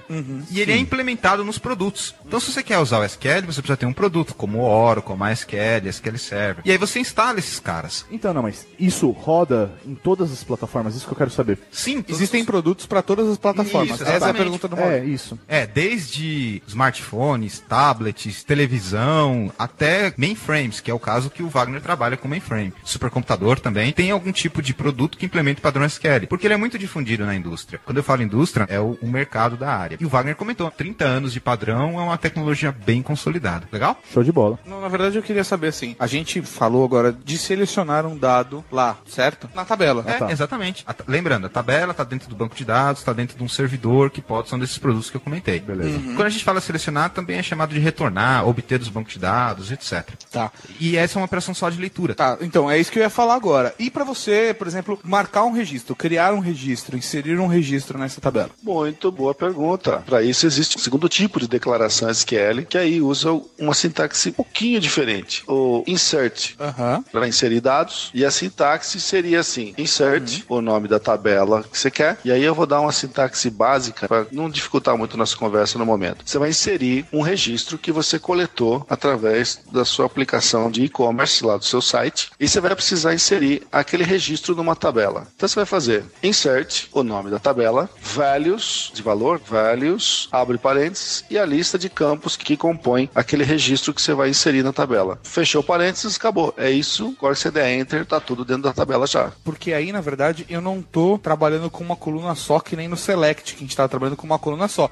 Eu tô trabalhando com a linha de registro inteira. Isso, exatamente. Essa é a grande diferença do Select pro Insert. Um você foca coluna, outro você foca linha. Muito interessante. Lembrando que no caso do Select, voltando um pouco, você pode ter mais de uma coluna também. Por exemplo, eu quero retornar o sexo e o nome. Então você coloca Select, sex, que é o nome da coluna, vírgula, select, nome, vírgula, peso, vírgula, idade da pessoa, vírgula telefone. Isso. Quantas colunas tiver na tabela, você pode colocar na lista de campos do Select, legal? Vírgula, foto só de biquíni. Isso. Não, mas aí você se enganou, Mauri, porque foto só de biquíni é na cláusula where. Nossa! 6 Aí não é adjetivo. 6 a 10.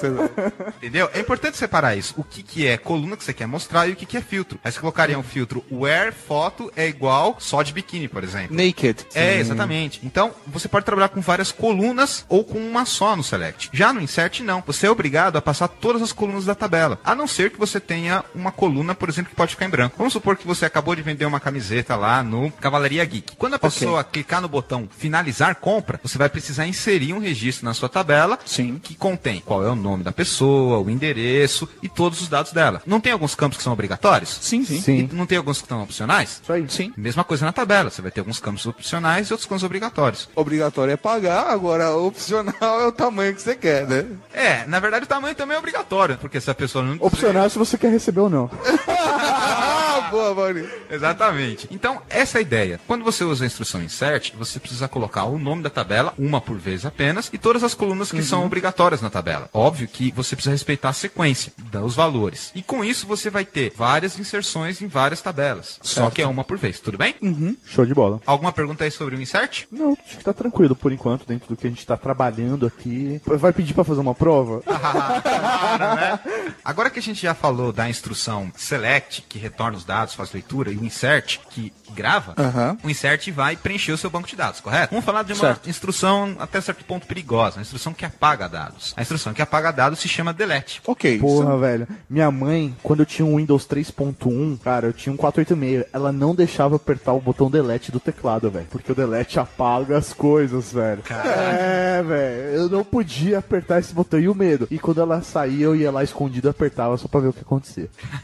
Com a máquina desligada, né? Ah, lógico. O delete, ele faz o que o nome diz, ele apaga os dados. Sim. A sintaxe dele é a seguinte: delete, algumas implementações do SQL pedem a cláusula from, outras não, mas vamos pensar que ele não pede. Então você fica com delete, o nome da tabela, e você precisa especificar uma cláusula where, que é o filtro. O que você quer apagar? Se você não especificar nenhuma cláusula where, ele apaga todos os dados da tabela, que geralmente não é o que você quer. Vamos supor que eu quero apagar todas as fotos do professor Mauri de tanguinha. Graças a Deus. Aí você colocaria delete tudo. Aí como é que ficaria o delete? Delete professor Mauri, velho. Não, porque você colocaria, peraí, delete, se não precisa do from, você na verdade ia colocar só delete e a tabela, certo? Isso. Delete fotos, por exemplo, você apagaria Delete tudo. fotos. Só que aí você também apagaria as fotos do Tato Tarkan vestido de mulher. Ele só de cueca no busão do Brasil, essas Se coisas. essas fotos existissem. Vamos supor que agora você só quer apagar as fotos do Tato Tarkan vestido de mulher e deixar o professor Mauri de tanguinha. Você é um doente, pra começar. Mas uma pergunta aí, antes de apagar. Essas fotos, elas têm que estar classificadas. O que você quis dizer com classificado? Por exemplo, A1, que se ela estiver, por exemplo, numeral, de 1 a 10, como eu vou saber se essa foto A1 é especificamente de tanguinha ou Não, não? mas é porque aí depende das colunas. Deletar a tabela inteira, na coluna tem fotos, tá? A coluna 1 é tato, o item tato ou o professor Mauri. E a coluna 2 seria posição sexual, mas aí na coluna 3 seria vestido de mulher ou tanguinha. Entendi. Aí eu já faria a classificação quando eu fosse inserir essa foto no sistema. Agora você poderia colocar delete, fotos, where, aí você colocaria posição. Where, posição não, where tipo igual a tanguinha. Aí você apagaria só as tanguinhas, tá certo? Perfeitamente. Show de bola. Tô expert nesse tanguinha. Eles estão aprendendo bem, hein, Wagner, não estão? Tão rápido, velho, tão rápido. A gente achando que eles estão só na graça aqui, ó. que estão levando. Eu já sei quem é que vai ficar cuidando do sistema agora. Do blog. Só uma curiosidade, esse fato de você colocar a cláusula where é, inclusive, um dos erros mais comuns, até por pessoas experientes. É muito comum profissionais esquecerem a cláusula where ou mesmo colocarem a cláusula where que não é o que eles querem e acabar apagando mais dados do que você gostaria. Putz. Isso é um erro que, infelizmente, todo mundo comete. Tem Ctrl Z nesse sistema, né? Não, Tá beleza. infelizmente Tem não. backup no máximo. Exatamente, tem backup. Tem algo parecido, mas não vem ao caso. Né? O commit, a gente às vezes bota uma condição de segurança para não ter esse tipo de perigo. Você só executa uma coisa quando usar essa palavra-chave commit. Tanto eu quanto o Wagner, a gente já apagou dados sem querer. Já fez um delete, uma cláusula where bagunçada, não fez? Graças a Deus só em dev, senão eu tinha passado no RH já. Quando a gente fala em dev, vocês fizeram uma cara de interrogação. Eu fiz uma cara de tipo, deve, alguma coisa relacionada. O Tato deve muito, cara. Banco, praça, velho, deve. Não, é assim. Quem não deve, não teme. Ou quem deve teme, nesse caso. O Wagner tá difícil hoje. Ai, cara. É assim, dev é um ambiente que a gente cria de desenvolvimento. É o Deve ser bom. Pronto, agora até o final do programa as piadas com dev. É, que eu não consigo parar. Deve facilitar a vida. É, realmente, Wagner. Caralho, vamos roubar esse áudio deles e transformar no We Are Geeks. Bora. Com certeza. Pode contar com processo. Deve dar processo, com certeza. A gente tem um ambiente que a gente chama de dev, que é um ambiente de desenvolvimento. Não vai andar. Vamos tentar. E a gente faz o que a gente que Deve. Pronto. Meu Deus. E a gente Mas, também... rapidinho, deve é apelido carinhoso ou é realmente o nome? Wagner, você explica pra ele isso agora. Deve a abreviatura que a gente usa, que em inglês é development. Então, desenvolvimento a gente fala só dev. É, a gente é nerd, né? Eu ia falar pro Mauri, deve ser obrigatório.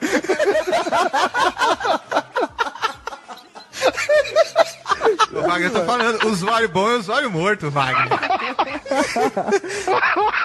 Além de dev, a gente também tem os ambientes de homologação, que você garante que tá tudo certinho, e o ambiente de produção, que é o ambiente que tá no ar. Pra gente não fazer uma besteira enquanto a gente tá criando, enquanto a gente tá desenvolvendo, Ok. a gente cria no ambiente de dev. E quando tá tudo certinho, a gente cria no ambiente de homologação pra testar. E aí depois a gente cria no ambiente de produção. Legal? Entendi. Show de bola. Lição de hoje. Não aperte o botão delete do seu teclado, velho. Nunca. Só falta mais uma instrução SQL importante, que é a instrução que, vamos ver se vocês conseguem pescar. A gente já fez a instrução que consulta dados, que faz o select, que insere dados, que é a, É a insert. e aqui apaga dados, que é Delete. E falta a operação que... Deve ser update.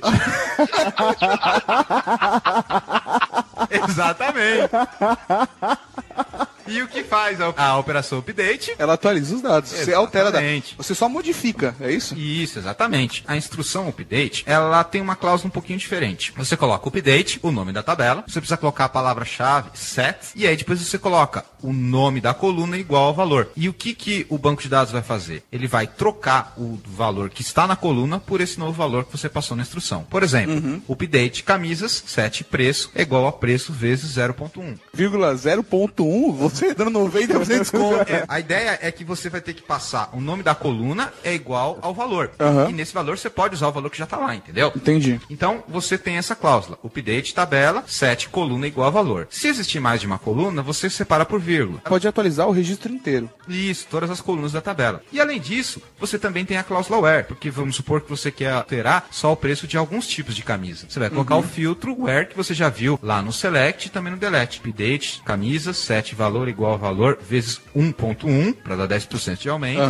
Where camisas é igual a modelo igual a novo, para só as camisas de modelo novo. Modelo igual a Fantástico. Legal. Então você só dá um aumento de 10% nas camisas novas, que tem um modelo. Essa é a ideia do update. Você especifica a tabela, as colunas e o filtro. Novamente, o update a gente também tem que tomar muito cuidado com o filtro, porque se a gente errar a cláusula where, a gente vai acabar atualizando coisas que a gente não queria atualizar. Tipo aquele estagiário do loja virtual que coloca uma TV de 5 mil reais por 5. Isso. Sempre quis comprar uma televisão dessa. Sempre. Então, essa é a ideia do update. Show de bola. Agora tem uma pergunta interessante. Por que eu vou Você fazer? considera interessante. Eu A gente não considero, sabe ainda. exatamente, eu Ah, considero tá. interessante. O que vale mais a pena na hora que eu estiver desenvolvendo um banco de dados? É aumentar o número de tabelas ou aumentar o número de coluna dentro de uma tabela. Por que eu tô fazendo essa pergunta? Tá, vou colocar num exemplo. Digamos que eu tenho uma tabela chamada clientes e aí eu quero colocar uma coluna chamada quanto o cliente gastou aí por compra. Tem compra 1 e o cliente vai lá e coloca valor. Aí compra 2, compra 3. No caso de eu ter um cara viciado, por exemplo, que comprar todas as camisas do We Are Geeks, daqui a 15 mil anos na Cavalaria Geek, que nossos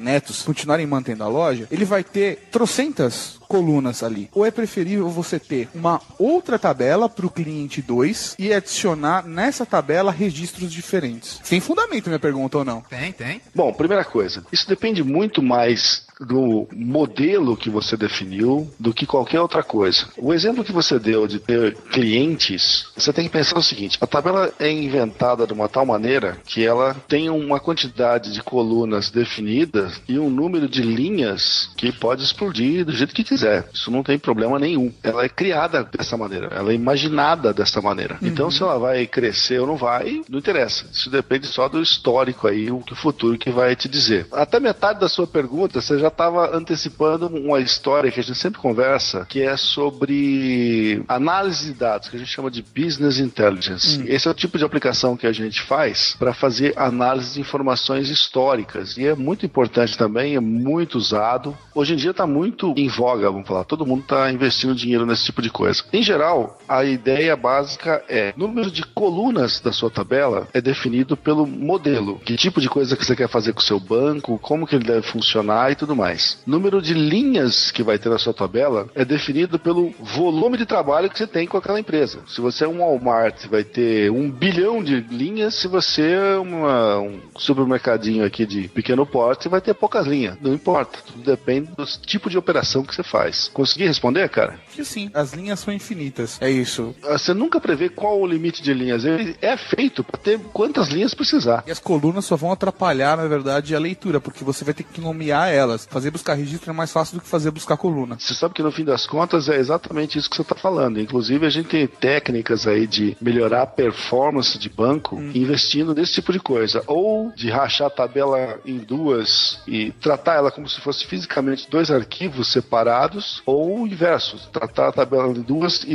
tratar um determinado registro no determinado arquivo, a partir de outro registro vai para outro arquivo. Isso a gente usa muito para melhorar a performance. Ó, show de bola. Agora eu tô ficando malandro nesse negócio. Né? Eu queria fazer uma pergunta aí. Em relação a essa pesquisa, você está extraindo os dados do sistema. Então a gente consegue definir, por exemplo, se eu quero pessoas do sexo feminino ou masculino, determinar se eu quero que dados que eu quero dessas pessoas. Mas se eu quiser definir, por exemplo, que ele extraia para mim esses dados em ordem, sei lá, alfabética, ou se eu quiser que me extraia isso daí por ordem de idade, como que eu faço? Lembra que quando a gente falou da seleção de dados, a gente botou select, aí a lista de campos que você quer selecionar, não precisa ser um só, podem ser vários. Depois from, o nome da tabela de onde vem aquilo. Depois where, a condição que você quer atender. Depois disso, tem outras cláusulas que são opcionais. Uma delas é a de ordenação, a order by. Então você vai botar order by e daí você informa qual campo que você quer considerar para ordenar o seu resultado final. Certo. Por exemplo, sexo. Sexo não é um campo bom, porque você vai ter masculino, feminino e o indefinido. Aqui a gente tá inserindo um novo tipo de sexo no nosso cadastro. Sim. Mas, por exemplo, por data, cara, é fantástico. Você bota aí a informação e ele cospe o resultado cronológico ali, bonitinho, do jeito que as coisas aconteceram e não como foram entrando. Ou ordem alfabética, por exemplo. Você que define qual campo que você quer usar para fazer o critério de ordenação. Agora, tava falando do deny, você falou de agrupar também, não falou? Exatamente. O de agrupar é um negócio que a gente usa muito em banco de dados, principalmente para gerar relatório, tá? Tem muita coisa que você precisa fazer, que você precisa pegar os dados na forma crua, como eles foram guardados dentro das tabelas, vamos falar assim,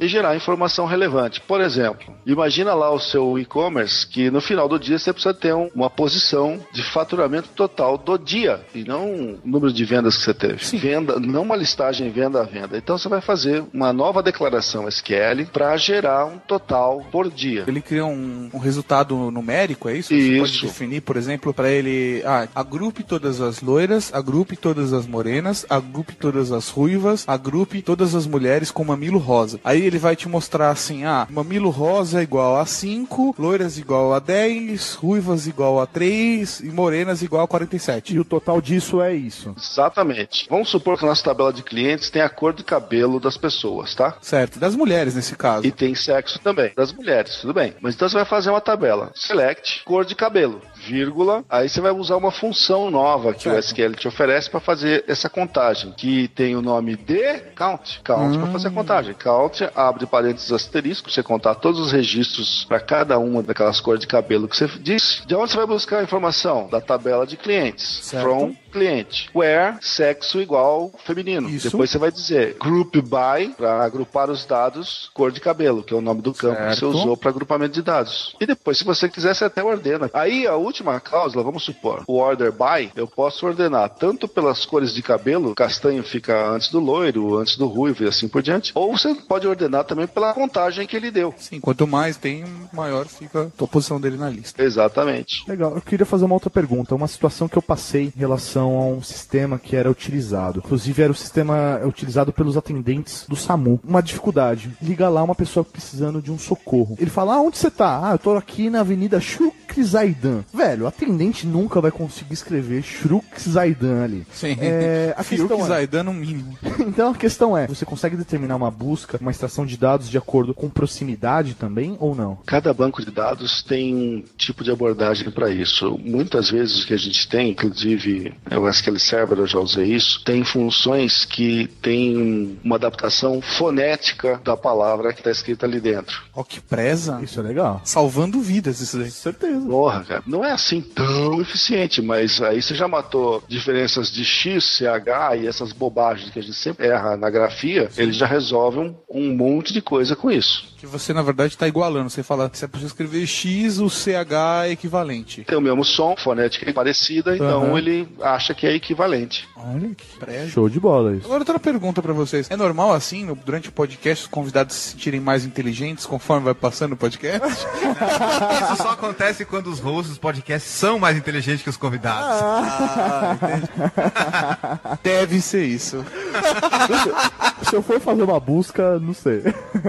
Importante lembrar que o que a gente aplicou de SQL, você diria o que, Wagner? Que é uns 10% da linguagem? Talvez a gente tenha chegado a isso. Isso mostra que existem muito mais coisa para aprender. O Wagner citou levemente, assim, com cuidado, você deu aquela cutucadinha no tópico de agregação, que é a função count. Existe muito mais coisa por trás. E só citando um exemplo aqui de tabelas, recentemente eu fiz um trabalho e eu encontrei uma tabelinha pequena de 250 GB. Só em uma tabela. Caralho. Porra, velho. Não consigo abrir na minha máquina. Ela tem 250 GB. Wagner, fala o tamanho das tabelas que tem na IBM, por favor. Nossa, cara, tem coisas assustadoras lá, mas a gente tem clientes lá que tem base de 80 tera, coisa assim, como se fosse tratando com pinga, né? Os números são muito grandes mesmo. Você já tá trabalhando com mainframe já, né? Não, cara, tem complicação, tipo em Oracle mesmo, rodando com esse volume de informação, é grande pra caramba. Puta que pariu. Mas esses dados, eles não ficam na sua máquina, eles ficam sempre num server, é isso? Não, isso é um servidor rodando numa máquina suficientemente grande para dar conta disso tudo, mas o volume de informação que o pessoal tem para colocar dentro do banco de dados é fantástico, é um negócio assustador. Quando fala de mainframe, então, tenho até medo. Eu não tenho nenhum contato com nenhuma aplicação de mainframe muito grande, mas as coisas são, assim, estratosféricas. O usuário normal não faz nem ideia. Também você vai pegar a história da IBM, né? Que só a sede daqui você tá falando, cara, é muita coisa mesmo. Você precisa de uma fazenda de server, né? Essa é a questão. Você sabe que a gente usa exatamente esse termo. Sério? Fazenda? É fazenda mesmo. Olha só que É beleza. fazenda, você não sabia, mano? Eu tô na gíria do momento. Fazenda de servidor web farmer. A gente usa essa terminologia também nos projetos americanos. A fazenda é para qualquer tipo de aplicação de banco de dados também. Então, Server Farmer é um conjunto é um data center para servidores de SQL Server. Exatamente. Coisa linda de Deus. Vivendo e aprendendo.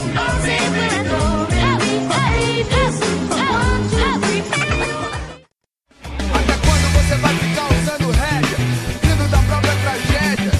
Até quando você vai ficar usando rédea, pobre, rico, classe média? Beleza, a gente aprendeu em relação ao SQL, mas eu queria saber, uma pessoa para trabalhar com isso, ela vai fazer um curso técnico, ela vai fazer um curso superior, o que ela tem que buscar para começar a trabalhar com essas ferramentas? Quando a gente fala em computação em geral, é uma área que é muito informal. Ou seja, vários profissionais de diversas áreas podem participar dela. Por exemplo, no seu caso, Mauri, você é sociólogo, está na área de tecnologia. Sim. Então não tem grande necessidade. E eu pergunto, você fez algum curso de computação? Não, nunca fiz, cara. Então, você foi aprendendo com o uso, conversando com as pessoas, editorial. Com o banco de dados é a mesma coisa. O que existe na indústria é uma certa, digamos assim, separação entre os profissionais que têm o estudo formal e o que a gente chama de certificação, que é um exame especial feito para provar que você tem o conhecimento do produto de determinado fabricante. Por exemplo, se você trabalha com o SQL Server da Microsoft, você passa uma prova com ela e você é certificado pelo SQL Server, certo? Exatamente. Tô muito malandro isso. Mas isso é uma coisa de mercado. Tem algumas pessoas que ligam para isso, outras que não. E é um assunto bem extenso que eu não quero me aprofundar. Na prática, o que a gente acaba vendo muito são profissionais que têm um conhecimento básico, querem aprender mais e vão fazer um curso para se especializar. Onde a gente vê todos os outros 90% que a gente não comentou aqui no programa. Sim. Legal? Mas também existe o outro lado. O pessoal que aprende por conta, livros, cursos online, compra a revista SQL Magazine. Mais alguma pergunta? Não, acho que é isso mesmo, cara. Agora que já terminamos de ensinar, pelo menos a parte básica do SQL e também um pouco sobre banco de dados para o professor Mauri e para o Tato, vamos começar a falar um pouco sobre educação. Só deixar claro que o que a gente fez aqui foi só o básico, a pontinha do iceberg. Porque é uma coisa que a gente sempre fala, né, Wagner? Educação é uma coisa importante. E a gente acredita nesse formato de podcast para educar. Até falei isso num episódio anterior do Database Cast. Eu acho que educação torna as pessoas melhores. Por exemplo, você vê uma pessoa jogando lixo no chão, uma pessoa sendo mais educada com outra, como é que você resolve isso? Com educação. Ou na porrada. Dependendo da sua educação, na porrada. Mas você sabe que o exército americano pensou muito nisso um tempo atrás. Como é que eles cuidavam de questões disciplinares? Porrada. Antigamente era tudo assim. Sem flexões, faz isso. E aí eles resolveram investir em educação. Com treinamento, com curso, e viram que o resultado era muito melhor. Você gastava menos e tinha um resultado melhor. Ou seja, em vez de você usar a porrada, a força, você usa a cabeça, a educação. E muita gente, às vezes, não consegue compreender isso. Por causa disso, a gente tem o conceito do professor. Pra ficar claro, eu gosto de dar um exemplo. Quando você olha, assim, uma mulher teituda, adorei gostosa, esse exemplo. Gostei gostosa e tal... Isso não é politicamente correto. É de protuberância frontal exacerbada e interessante. Tá bom. Você olha uma mulher com protuberância frontal, mamística, com seio grande, e você vê que é claramente silicone. Você não pensa que por trás teve um cirurgião plástico que estudou 10 anos da vida dele para colocar o silicone nela? Nem quero pensar. Mesma coisa um professor. Eu só quero saber os benefícios que isso pode me trazer. Ela só conseguiu fazer aquilo porque teve um cirurgião plástico que estudou. Mesma coisa, você só consegue assinar seu nome porque teve um educador que se esforçou. Você só consegue ler porque alguém se esforçou por você. Sim. E por trás disso a gente tem o papel do professor. Então quando você olha um professor, você tem que imaginar ele que nem um cirurgião plástico. Ele deixa as pessoas melhores. Sim. Pode ser colocando um silicone, pode ser fazendo um make-up na rosto da pessoa, pode ser fazendo a cirurgia de transformação de sexo do professor Mauri. Caralho, ele torna as pessoas melhores. Tailândia. Você gostou de lá, né, Mauri? É um lugar legal. Comida boa. Comida boa é ótima, né, cara? O cara teve um piriri de 3 anos. Comida boa, comida boa. A gente acredita bastante em educação. Tanto eu como o Wagner, a gente se esforça bastante quanto a isso. Não, eu adiciono ainda ao seu papo, porque eu e o Mauri, não só a gente valoriza muito esse papel de educador, como os dois, né, Mauri, somos educadores, assim. Muita gente da podosfera não sabe isso. Pro Mauri, é lógico, fica claro, né, porque é professor Mauri, mas tem muita gente que acha que é apelido. Eu até tava conversando hoje com meus pais e eles falam assim, pô, não, mas você é sociólogo. Eu falei assim, não, eu prefiro ter o título de professor. Eu acho que passar o ensinamento pra frente, passar conhecimento, você mudar, de repente, o caminho que uma pessoa vai tomar porque você fez uma frase, deu uma aula, passou uma lição pra ela. Eu sou da área da educação, eu sou professor. Então, quando eu tô fazendo um podcast, eu tô na minha sala de aula. Eu tô aqui, pode ser brincando, falando palavrão, mas a gente tá levando conhecimento pra frente e alguém vai aprender alguma coisa com isso e vai fazer com que ela se direcione a partir desse ensinamento. Cara, eu acho o ensino uma parada muito importante. É lógico que eu tenho tudo o meu jeito de falar, cara, parada, tá ligado? Treco, bagulho, troço. Deve ser assim. Deve ser assim. Falando sério mesmo, a educação é um aspecto muito importante da nossa sociedade que a gente tem que valorizar demais quem se dedica pra educação. Eu não tô falando isso porque eu sou professor, porque estamos todos aqui entre professores, mas a gente tem que valorizar porque é graças ao trabalho desses educadores que a gente tem esperança de ter um país melhor no futuro, sabe? E eu não tô dizendo isso pra ficar bonito na fita, tô falando isso porque deve ser verdade. Todo mundo falou muito bem, eu endosso tudo que eu escutei aqui, eu acho que esse é o caminho pra gente mudar um país. Aprende a pensar, aprende a escolher e essas escolhas é que vão levar a gente pra frente e vão garantir um futuro melhor pra gente, com menos dores de cabeça e mais bem-estar, mais cidadania nesse país. Exatamente. Bom, como a gente falou sobre educação e ensinamos SQL pro pessoal, vamos fazer a nossa clássica provinha. Caralho, que medo, Mauri. Véi. Então é o seguinte. Véi. Vocês vão ter questões. Com consulta? Em grupo? Pode ser em grupo, dupla de 2? Não, nada grupal aqui, individual, ok? Você que tá dizendo grupal. Então vamos lá. Wagner, vamos fazer algumas perguntinhas pra ele, algumas de instrução e outras dos conceitos do banco de dados? Pode ser. Vamos lá. Quer começar você, depois uma eu? Passa Fernando. tudo pro Mauri, porque o Mauri não sabe nada. Vai lá. Não sei mesmo. Vai lá. Tato, diz pra nós aí, como que a gente chama o cara que garante a identidade do registro da tabela? Aquele registro não se repete. Cara que garante a identidade... O nome que a gente dá pro conceito, aquela definição do cara que garante que um registro não se repete dentro de uma tabela. Tic-tac, tic-tac. O professor Mauri tá fazendo coreografia de música de axé. Não. É fantasia, sabe? Fantasia. Relógio, cabeça, cabeça. Relógio, cabeça. Vamos lá, Tato, a gente não tem... Não, eu acho que eu não entendi a pergunta. Tá. Eu vou ter que colocar um tempo aqui, um timerzinho. Não, mas você tá falando de chave primária, é isso? Ah, valeu, olha, ó. Acertou. Essa é a primária? Não sei, porque eu fiquei em dúvida por... De repente você queria dizer aí tabela. Eu fiquei em dúvida sobre a pergunta, na verdade. Mas a culpa é minha. E você sabe que a gente tá começando devagar, né, Wagner? Opa, começar as maldades. Não tem problema, agora o resto pro Mauri. Legal, minha Boa. vez. Pergunta ao professor Mauri. Diga qual é um sinônimo de uma coluna no banco de dados. Sinônimo de coluna. Pô, você Não é em todos os casos, mas no caso da aula de hoje, sim. Tô certo ou tô errado, Mauri? Tá certo. Falou, velho, uns 3 nomes, velho. Mauri, pensa na parada espiritual. Tipo assim, não é modelo. Vai, Mauri. Sua resposta final. Você está certo disso? Além de 1 milhão de bananas. Um minuto de balança ele vai cobrar. Ele vai cobrar. Cara, é uma... Deixa eu falar. Concentração, concentra. Mauri, faz o caminho. A tabela se chama... Ele até tirou o óculos agora pra... Cara, é porque A tabela se chama... Qual o nome da tabela? Ela se chama... Palavra. Tempo esgotado. Pega o seu banquinho e sai de mansinho. Mauri, a gente tem os seguintes sinônimos para uma coluna. Você pode chamar de campo, você pode chamar de atributo, entendeu? E de o quê? Não, era campo. É, campo mesmo. Era campo. Por quê? Aí, a tabela é a entidade, a linha é o registro e a coluna é o campo. Exatamente. Vamos lá, Wagner. Você faz uma pergunta agora pro Tato. Diz pra mim o nome das 4 operações básicas que a gente usa para manipular dados em SQL. Selecionar, inserir, atualizar e deletar. Muito bem, essa nem precisou do tempo, hein, cara? Que beleza. Parabéns, Wagner. Aumentando a dificuldade, tá bom, Wagner? Tá legal. Professor Mauri, qual é o nome da cláusula que a gente usa para filtrar dados em uma instrução SQL? Porra, o nome da cláusula pra filtrar é que é em inglês, né, mano? Em inglês é... Inglês é problema, né? É problema, velho. Inglês. Eu tenho dificuldades com Tic-tac, inglês. tic-tac. Olha, isso tá me deixando nervoso. Tic-tac. É, pra filtrar, você vai usar... Você Qual pode que é o falar nome? em português, não tem problema, porque eu falei em português. Eu falei selecionar, inserir, eu falei português. Claro, Mauri. A gente tenta dar uma considerada, porque se for levar o pé da letra é 0 pra todo mundo.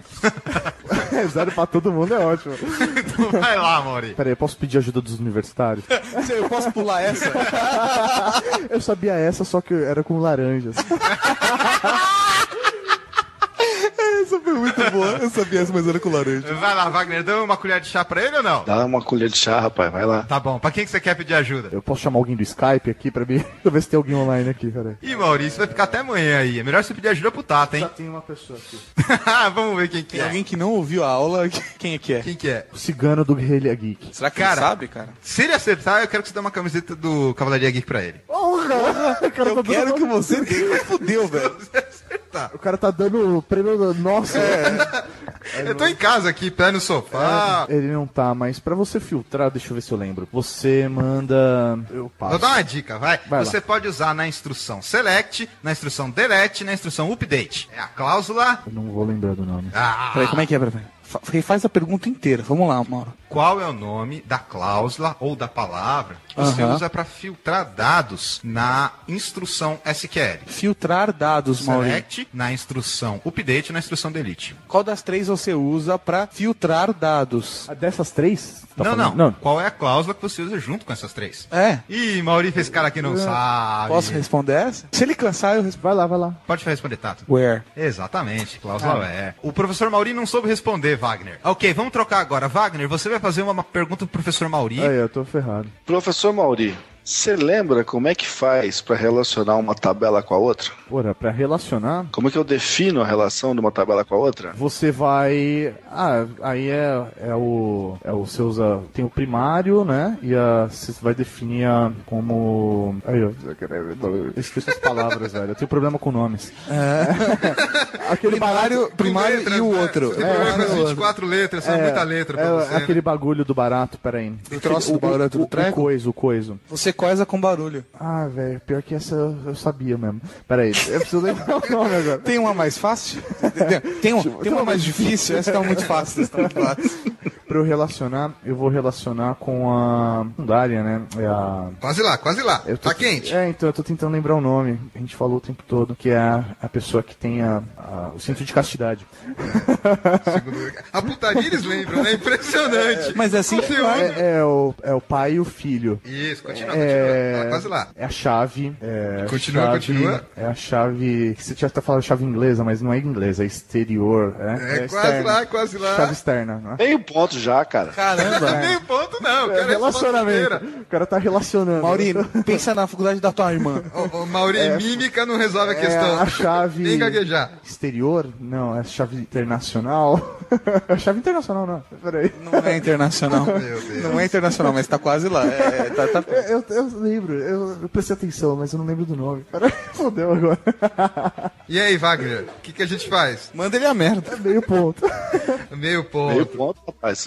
Tá muito bom. Eu acho que devia dar um ponto inteiro pra incentivar o rapaz. Não, um ponto inteiro se acertar, pô. Vai lá, Wagner, responde a questão pra ele, já que ele não soube. Então, professor Mauri, o relacionamento você define assim. Você tem uma tabela que tem uma chave primária que é referenciada por uma chave estrangeira que está numa segunda tabela. Você bateu na trave, é estrangeira. Estrangeira, velho. É estrangeira, velho. Eu não tava achando o sinônimo pra exterior. Qual que é a faculdade da tua irmã? Relações internacionais. Então, relações internacionais é com a galera do estrangeiro. Falei pra ele. Beleza, próxima questão. Nem colando esse Mauri, viu? Questão pro Tato. Vou aumentar um pouco da dificuldade, tá? Complete a frase. Dentro dos sistemas gerenciadores de banco de dados, nós temos os que possuem as tabelas. Complete a frase. Dentro dos sistemas gerenciadores de banco de dados, nós temos os bancos de dados que possuem as tabelas. Exatamente. Parabéns, que Tato. bonito. Foi fácil essa, vai? Foi bem fácil. Ok, Wagner, próxima pergunta aí pro professor Mauri. Professor Mauri, sabe me dizer quais são as cláusulas básicas para eu fazer a seleção de dados numa tabela? Seleção de dados numa tabela? Tipo, as cláusulas é tipo select, é isso? É. Tem toda uma ordem, né? Isso. Depois do select que vem, assim por diante. Já olhou o celular, coçou o nariz. Até desliguei, porque eu falei, velho, não vou procurar no Google. Select, eu vou selecionar, aí eu vou... É porque esse aqui é uma seleção muito específica, né? Eu não vou lembrar, acho, hein? Eu vou selecionar, aí eu vou colher exemplos, né? A gente trabalha muito com exemplos, eu não vou lembrar realmente dos termos técnicos. Faz um exemplo pra você, se for mais fácil. Só refaz a pergunta, então, por favor. Eu entendi tanto que eu não tô conseguindo falar direito. Então refaz a pergunta. Não, pra eu buscar o exemplo melhor. Eu sei, entendi. Você deve ter aprendido muito. Diz pra mim quais são as cláusulas básicas para fazer seleção de dados de uma tabela. Não, eu ia fazer o passo a passo, mas aí eu ia dar exemplos, deixa eu ver. Ele não sabe, né? Olha, a técnica de enrolação de aluno. Mas você sabe que é por isso que a sociologia é um bom curso. Porque pra você, né? Não, porque sociologia, cara, você pode responder. Você pode filosofar e falar assim, referente à era pós-industrial, aí da você sociedade cita um moderna. filósofo, né? Entendeu? Exatamente, fala assim, referente à ideia, da teoria das cavernas, Platão. Aí você fala o sexo das mulheres virgens e vesgas da Mongólia, e aí você tira pelo menos meio ponto. Aqui não tem meio ponto, velho. Você sentiu a técnica, né, Wagner? As mulheres virgens e vesgas foi o principal da resposta, hein? É porque se elas fossem virgens e lindas, ia ter um problema muito sério nessa vila. Virgens que elas não iam ser por muito tempo. Isso, exatamente. Com 10 anos já tá chutando bola. Vamos lá, Maurício. Vai, Tato, me ajuda aí, cara. Eu não sei essa. Vamos fazer o seguinte. Eu vou ver se eu entendi a pergunta também. Você vai usar o select, certo? Pra mostrar alguma coisa. tá bom? Isso. Não importa onde esse dado que você quer esteja. Quais são as maneiras que você pode usar esse select? É isso a pergunta? A pergunta é quais são as chamadas básicas que você tem que fazer para construir esse select. Tipo, aonde, Isso, como... isso. E por quê? Não. Eu sei. E se o Coronel Mostarda com a faca Não, é porque na verdade você vai estar falando where, order by e group. É isso? Tá bom, faltou as duas primeiras. Tem o from, Ok, faltou a primeira de todas. tem o where...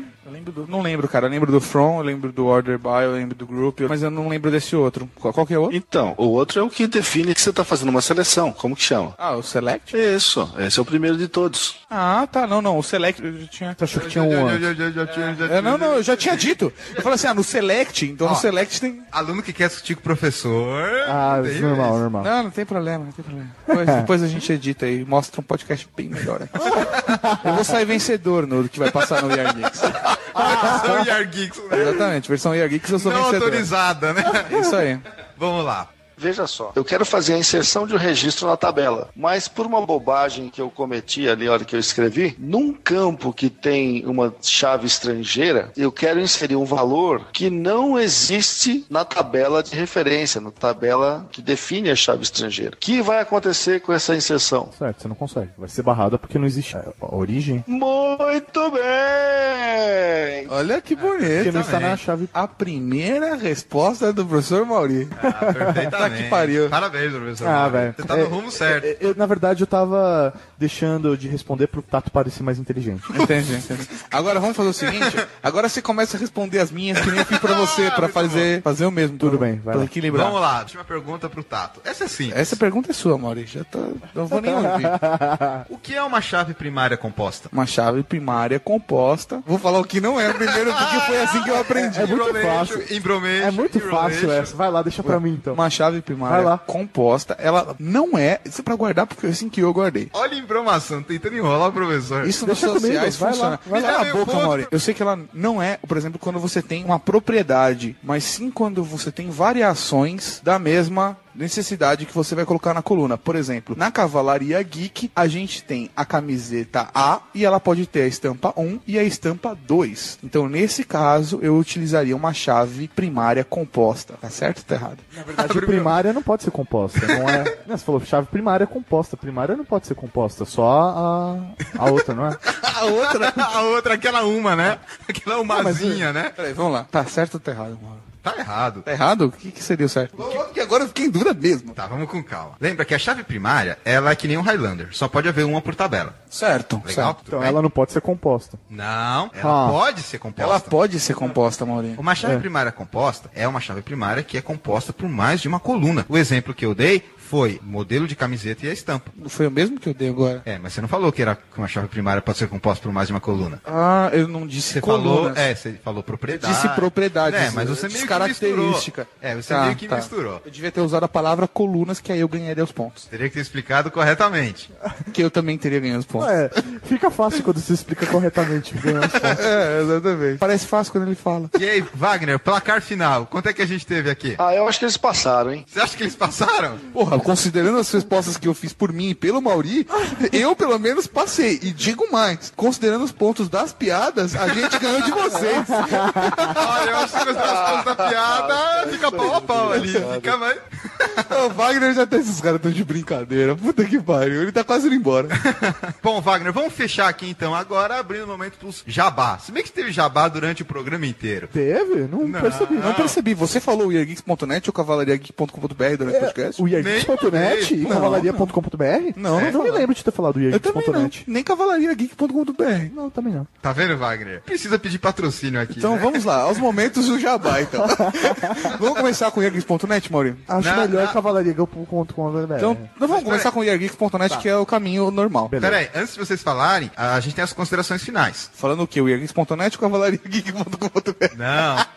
Vamos lá, Wagner, suas considerações finais desse episódio. Eu sei que você deu bastante risada, se divertiu pra caramba, mas e aí, o que você achou de ensinar a SQL pro pessoal do We Are Geeks? Gente, eu espero que o ouvinte que tenha acompanhado a gente tenha gostado aí da brincadeira. Acho que valeu a pena, até pra gente caracterizar esse esforço nosso de divulgar conhecimento. E, cara, eu ri muito, gostei demais de gravar esse episódio. Muito obrigado aí pela participação, de vocês terem aceitado nosso convite, pessoal. Que isso, Pô, cara. sensacional, meu. É um prazer. Bom, agora é a hora do jabá. Fiquem à vontade pra divulgar o que vocês quiserem, por favor. Então, assim, começando pelo WeAreGeeks.net. Ou cavalaria.com.br. Não, We Are Geeks. Tá bom. A gente tem um blog, um podcast chamado WeAreGeeks.net, onde se escreve WERGEEKS.net, que é um blog de entretenimento. Pra quem curte tecnologia, quem é do universo geek. Entretenimento geek, cara. É isso. A gente fala de coisa séria, a gente faz review de produto, a gente faz uma porrada de coisa lá. Fala de putaria. Fala de putaria, fala de sacanagem, fala de bebedeira. É um papo de geek pra gente se divertir. É Papo isso aí. de bar. É o tipo de coisa, cara, que você nem sempre consegue fazer com seus amigos. Nós temos também Nós estamos também. a cavalariageek.com.br. Vocês verem ferradura, cela, essas coisas da galeria?